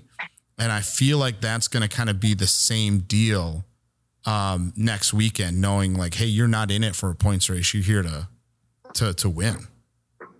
Yeah. And I feel like racing on Midwest, like when we went there that year, that was all my setup. Like that was our brand new truck, and that was kind of the OG setup. And I feel like we've kind of gone back to that after, you know, racing on the Midwest. When you're racing against those dudes, you start chasing setup, and you actually lose your base setup after you start chasing it so much. So it's kind of good. Like right now, we're pretty much at our base setup from when we originally built our first truck. So I don't know, dude. I'm very confident in our truck right now. Like from how it tested, from how it got forward bite, it gets better forward bite than my last year's truck. And I feel like that's what we kind of struggled with the last 2 years racing the Midwest. So I'm beyond confident. I got a few more questions here for you. I kind of hate to jump all over the place, but last year you closed out the season as a Pro 2 Points champion, something you've always wanted to do, and you went out on top. And we were lucky and fortunate enough to be able to document that whole season. I guess for us, we had an absolute blast filming it and editing. What did you think of Rush? Was that something that you're pretty proud of, to be able to have that, documented and out there? Well, I think that's probably one of the coolest things I've ever been a part of. I mean, to top it off, we were able to win that championship, and I feel like the documentary was kind of based around the top 3 guys, obviously. And I feel like that was, for my last year, to close it out with a bitchin' documentary like that, like, dude, I can always go look back at that and like look at that season and how rad that season was and kind of all the hard work that went into it. Mm-hmm. It really explains it. And like, if you go show other people, it really explains like what short course is, what it's like racing on the Midwest. And, dude, I think it's just so awesome that you guys did that, especially for that last year, kind of how you guys closed it out. I think that was just freaking badass. Yeah. And I think that's something that I kind of had always wanted to, just like know from you. I mean, I don't know. I don't want to sound, I don't know what the word is, but like, I kind of assumed that you enjoyed it, that you liked it, that it was a good series. Like, we got a lot of, great positive comments, but I'd always just kind of wanted to ask you, like, straight up, like in your own words, like what you thought of it and the series and stuff like that, I guess, to, I don't want to say get like a closing feeling out of it, but no, I thought it was great. And yeah, man, we thank you for, thinking that it was a pretty darn good documentary. Mm-hmm. Yeah, no, I thank you guys, dude. I mean, you look back in the day and, we've always talked about it as like, what was it, like 2010 when they kind of made Short Course a documentary, when I think it was Torque. Like, I love that stuff. Like, looking back at it when I was younger racing pro light, I'm like, dude, I think that stuff's so rad. So for me to be able to be a part of like that. And obviously it took a lot of time and effort out of you guys and money, I could only imagine. It's freaking rad. And I wish you guys could do it every year. And I really wish they could publicize that on TV on their, on their live feed and all that stuff. Mm-hmm. Mm-hmm. Yeah. Yeah. I mean, we did Rush 2. We'd love to do Rush 3, but again, like you said, it does cost, it does take a lot of time, a lot of money. And unfortunately, until that's paying the bills, that's something that we can't do. But one of the last questions I have is retirement, man. I guess just kind of, I know you're, stepping out of it for a little bit. I guess it's a 2-part question. How has retirement been? And kind of what are your plans then for the future? I know I've asked you this before, but your retirement plans then for the future as well. Yeah, I hate to call it a retirement because I feel like I'm only 26. Where I'm like, dude, I'm not. It's crazy to think about it. I've raced hardcore since I was 10 years old. Yeah. So that's 16 years. And I look back at it, it kind of like bums me out. I'm like, dude, all I know is racing. All I know is race cars and racecraft. And it's just like, it sucks to look back at it, like 16 years of my life and I'm only 26 and racing's like all I know. But at the same token, I'm like, okay, I'm 26 and, racing, it's not really paying the bills. It's fun as shit. I was lucky I had my partners, my family to help me. But at the same token, I'm like, well, now I got kids of my own. Like, I want them to race, and I know I won't be able to afford if I want to race and I put all my time and effort into my racing, like, how will I let them race? So I'm like, I need to go to work. And luckily my family has an electrical company back here in California. And I'm like, you know, I want to learn that. I want to hopefully take it over one day. So I'm like, okay, in 10 years, if I keep racing Pro 2s and say I did go to Pro 4, I'm like, am I going to make more money out of it? Is there like, what's the goal? You know, what's the end goal? And I'm like, I don't know what the end goal is, you know, and I feel like I kind of ran out of goals. Mm-hmm. Yeah. So, my new goal is to, you know, hopefully take over the company, and then in hopefully 10 years, 15 years, I can go race whenever I want. I can have my kid race whatever he wants. And I don't know. I just want to have a goal to provide for my family to go race. Like racing's in my blood. Like I'll never not think about racing every day or not want my kid to race. Like the end goal is to be able to make enough money where I can go race whenever I want, not have to worry about sponsors, not have to worry about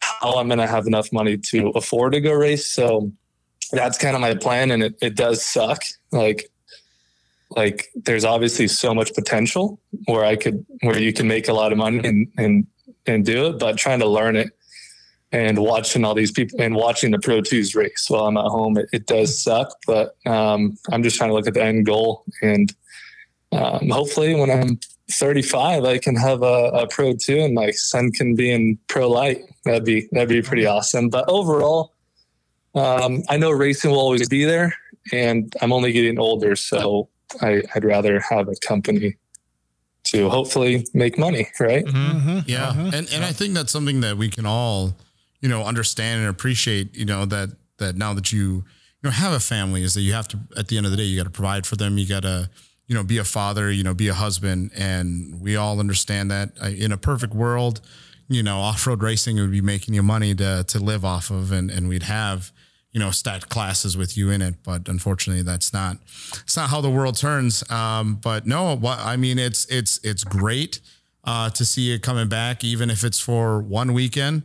And dude, like we're stoked. I at least I can't wait to see you and Nick. Yeah, that's it. Yeah, he goes, and that's it. Nobody else. Yeah, and I think the main thing, dude, is like my kid, dude. He's so into racing right now. Yeah, he could name every driver in the Pro 2 class and knows their name, knows their truck color.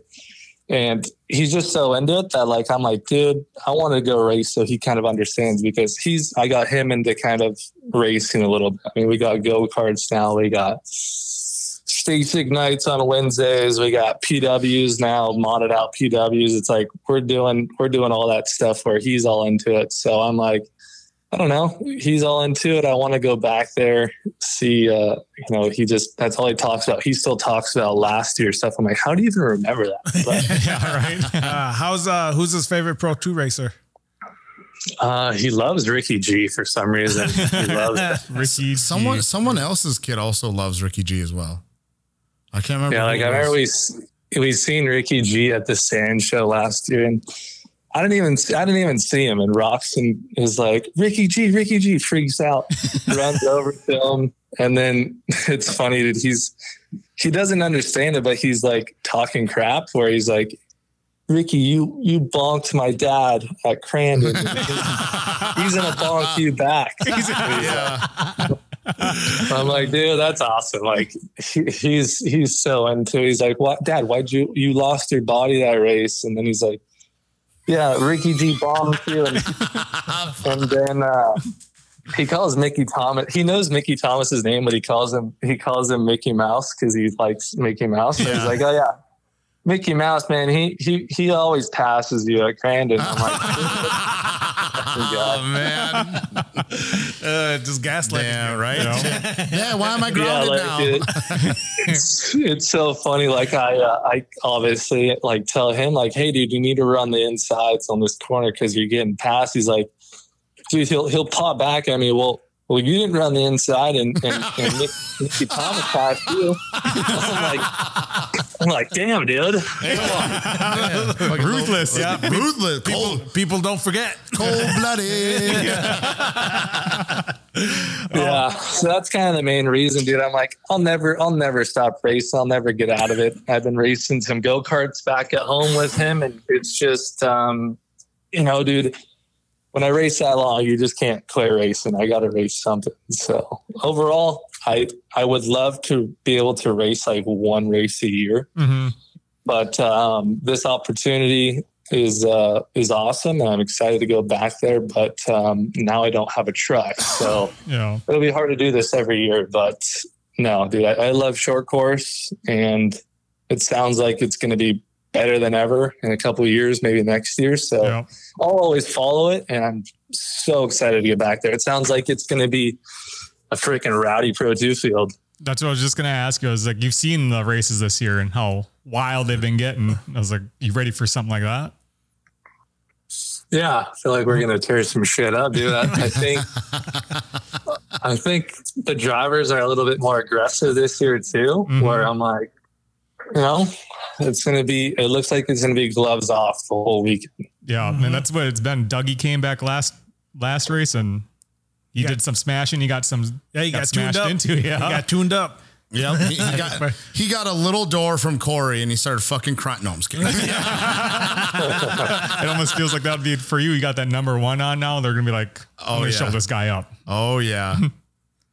Yeah, dude, who knows? It'll be interesting. I'm excited. It came quick. It's been about like a 2-month ordeal just trying to get ready. And I'm like, dude, I forgot how much work it is. But overall, man, I just can't wait to get back there. And it sounds like it's going to be the biggest Crandon yet. All right. Yeah. It's supposed to be absolutely wild. Like, again, we wish you nothing but the best, on the track.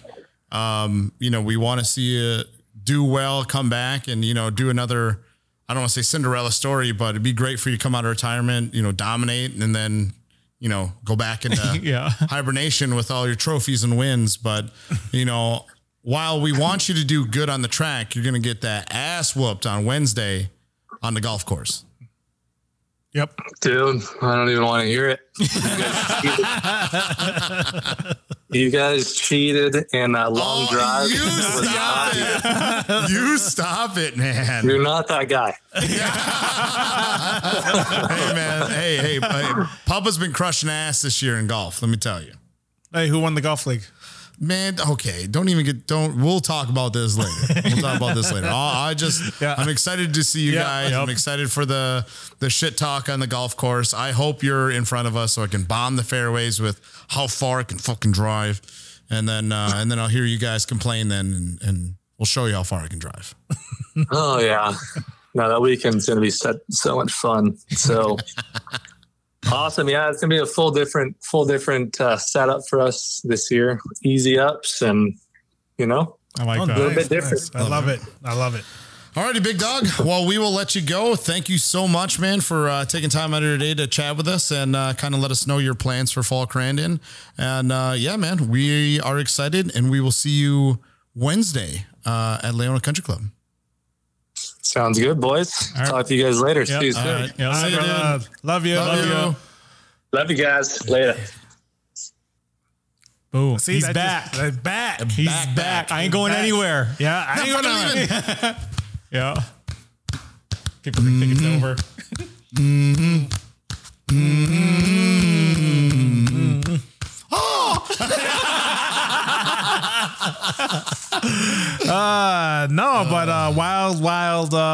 Wild show. Yeah. Dude.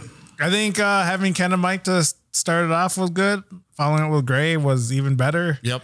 And then the cherry on top. Yeah. Cherry on top. Well, not anymore. I don't know what color is. I'm excited. I like the high vis stuff he always goes with. I do too, man. I like them colors. It adds a different style to him. Yeah. If he's got hot pink, that's what I'm going with. Oh yeah. Yeah. I think I've seen some of his hats and stuff. I was like, I saw some of his shirts and I think I know what color his truck is.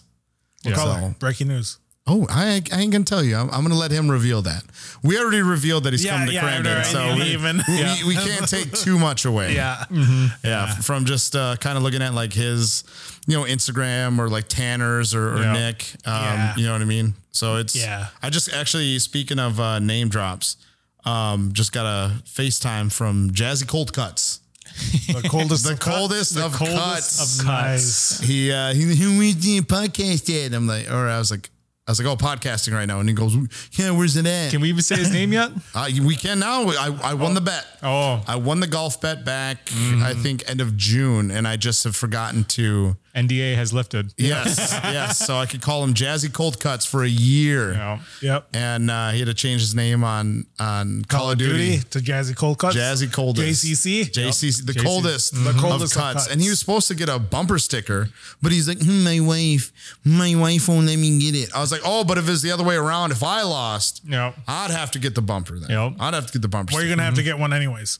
Yeah. Forgot that happened. Yeah, man. Some fucking scumbag backed into me yesterday. Right? I walked up to my car. There's a perfect square right into my bumper. Like, not even a note, nothing. Nothing. Unbelievable. Nope. Just got to go on with the Dangerous neighborhood you guys live in. dangerous neighborhood, man. You don't know when you're going to get backed into. Yeah. A full blown vehicle like that. A diesel truck. Looked like it looked like, maybe a hitch. Yeah. You know what I mean? The back of a hitch, like, and with a square like that, like Yeah. you have to be going. It wasn't like a graze. No, man, like a full blown squared up stick Yeah. because it was a cut outline Yeah. into my Perfect. bumper. All right, guys, Perfect, we are man. 5 minutes. Like it over. wasn't even like a little graze. You know what I mean? Hey, It no, was like I it hope almost I seemed hope like we find that guy, but we got to get going. it was almost like a committed hit. And, You know what I mean? The only commitment that person maybe, is going through or is capable of is just hitting other people's vehicles. And just Smoked it. all I can do is pray. Yeah. Pray for that person. Yeah, hopefully he's happy and living life to the fullest. Yeah. I mean, Because I'm pretty sure you deserved it. whoa, what are you trying to say? Oh, I'm just saying the way you are. You think I deserve getting backed into? Oh yeah, definitely. He goes, oh yeah. Unbelievable. Yeah, So are you almost trying to justify then whoever that scoundrel is who hit my car? I mean, that rapscallion? It might have been karma. Who knows? Karma? I haven't hit anybody though. Just God making his rounds, He's making his rounds. and he chose that person to be his son. Yeah, man. I almost think maybe it's on purpose. Hurtville. Hurt, yeah, do you like that? Hurt people. Hurt people. Hurt people. Yeah. If you guys didn't know, I backed it. Yeah. Sorry. Breaking news, everybody. Actually, I did get a bunch of messages from people that were like, go check the cameras, and then there was like small claims court, and what were a few other ones? Yeah, that one's my fault. I was telling him too that I was like, man, I wish I was on my phone so I could just told him that, hey, So you can justify it. I was on my phone. But dude, I had all the mirrors checked and everything backing up all nice and slow, and bam, and I'm like, fuck, what the fuck did I hit? Yeah. Full blown car. Missed it by one spot. Let's see. Even dude, Alex Fortune actually called it. He goes, it was Jeffrey after the chicken incident. Yeah. And, Hey, shut up. You almost had the fire police man. called at the complex. Okay, you saw my Snapchat, right, Lyle? I did. Of how smoky it was in here after he burnt the chicken, I did see that. right? There's a fucking haze in here, bro. And then last night I'm making bacon, right? I pull it out of the oven, and I don't know if a little bit of grease like hit the oven or whatever. It was wasn't even a plume of smoke.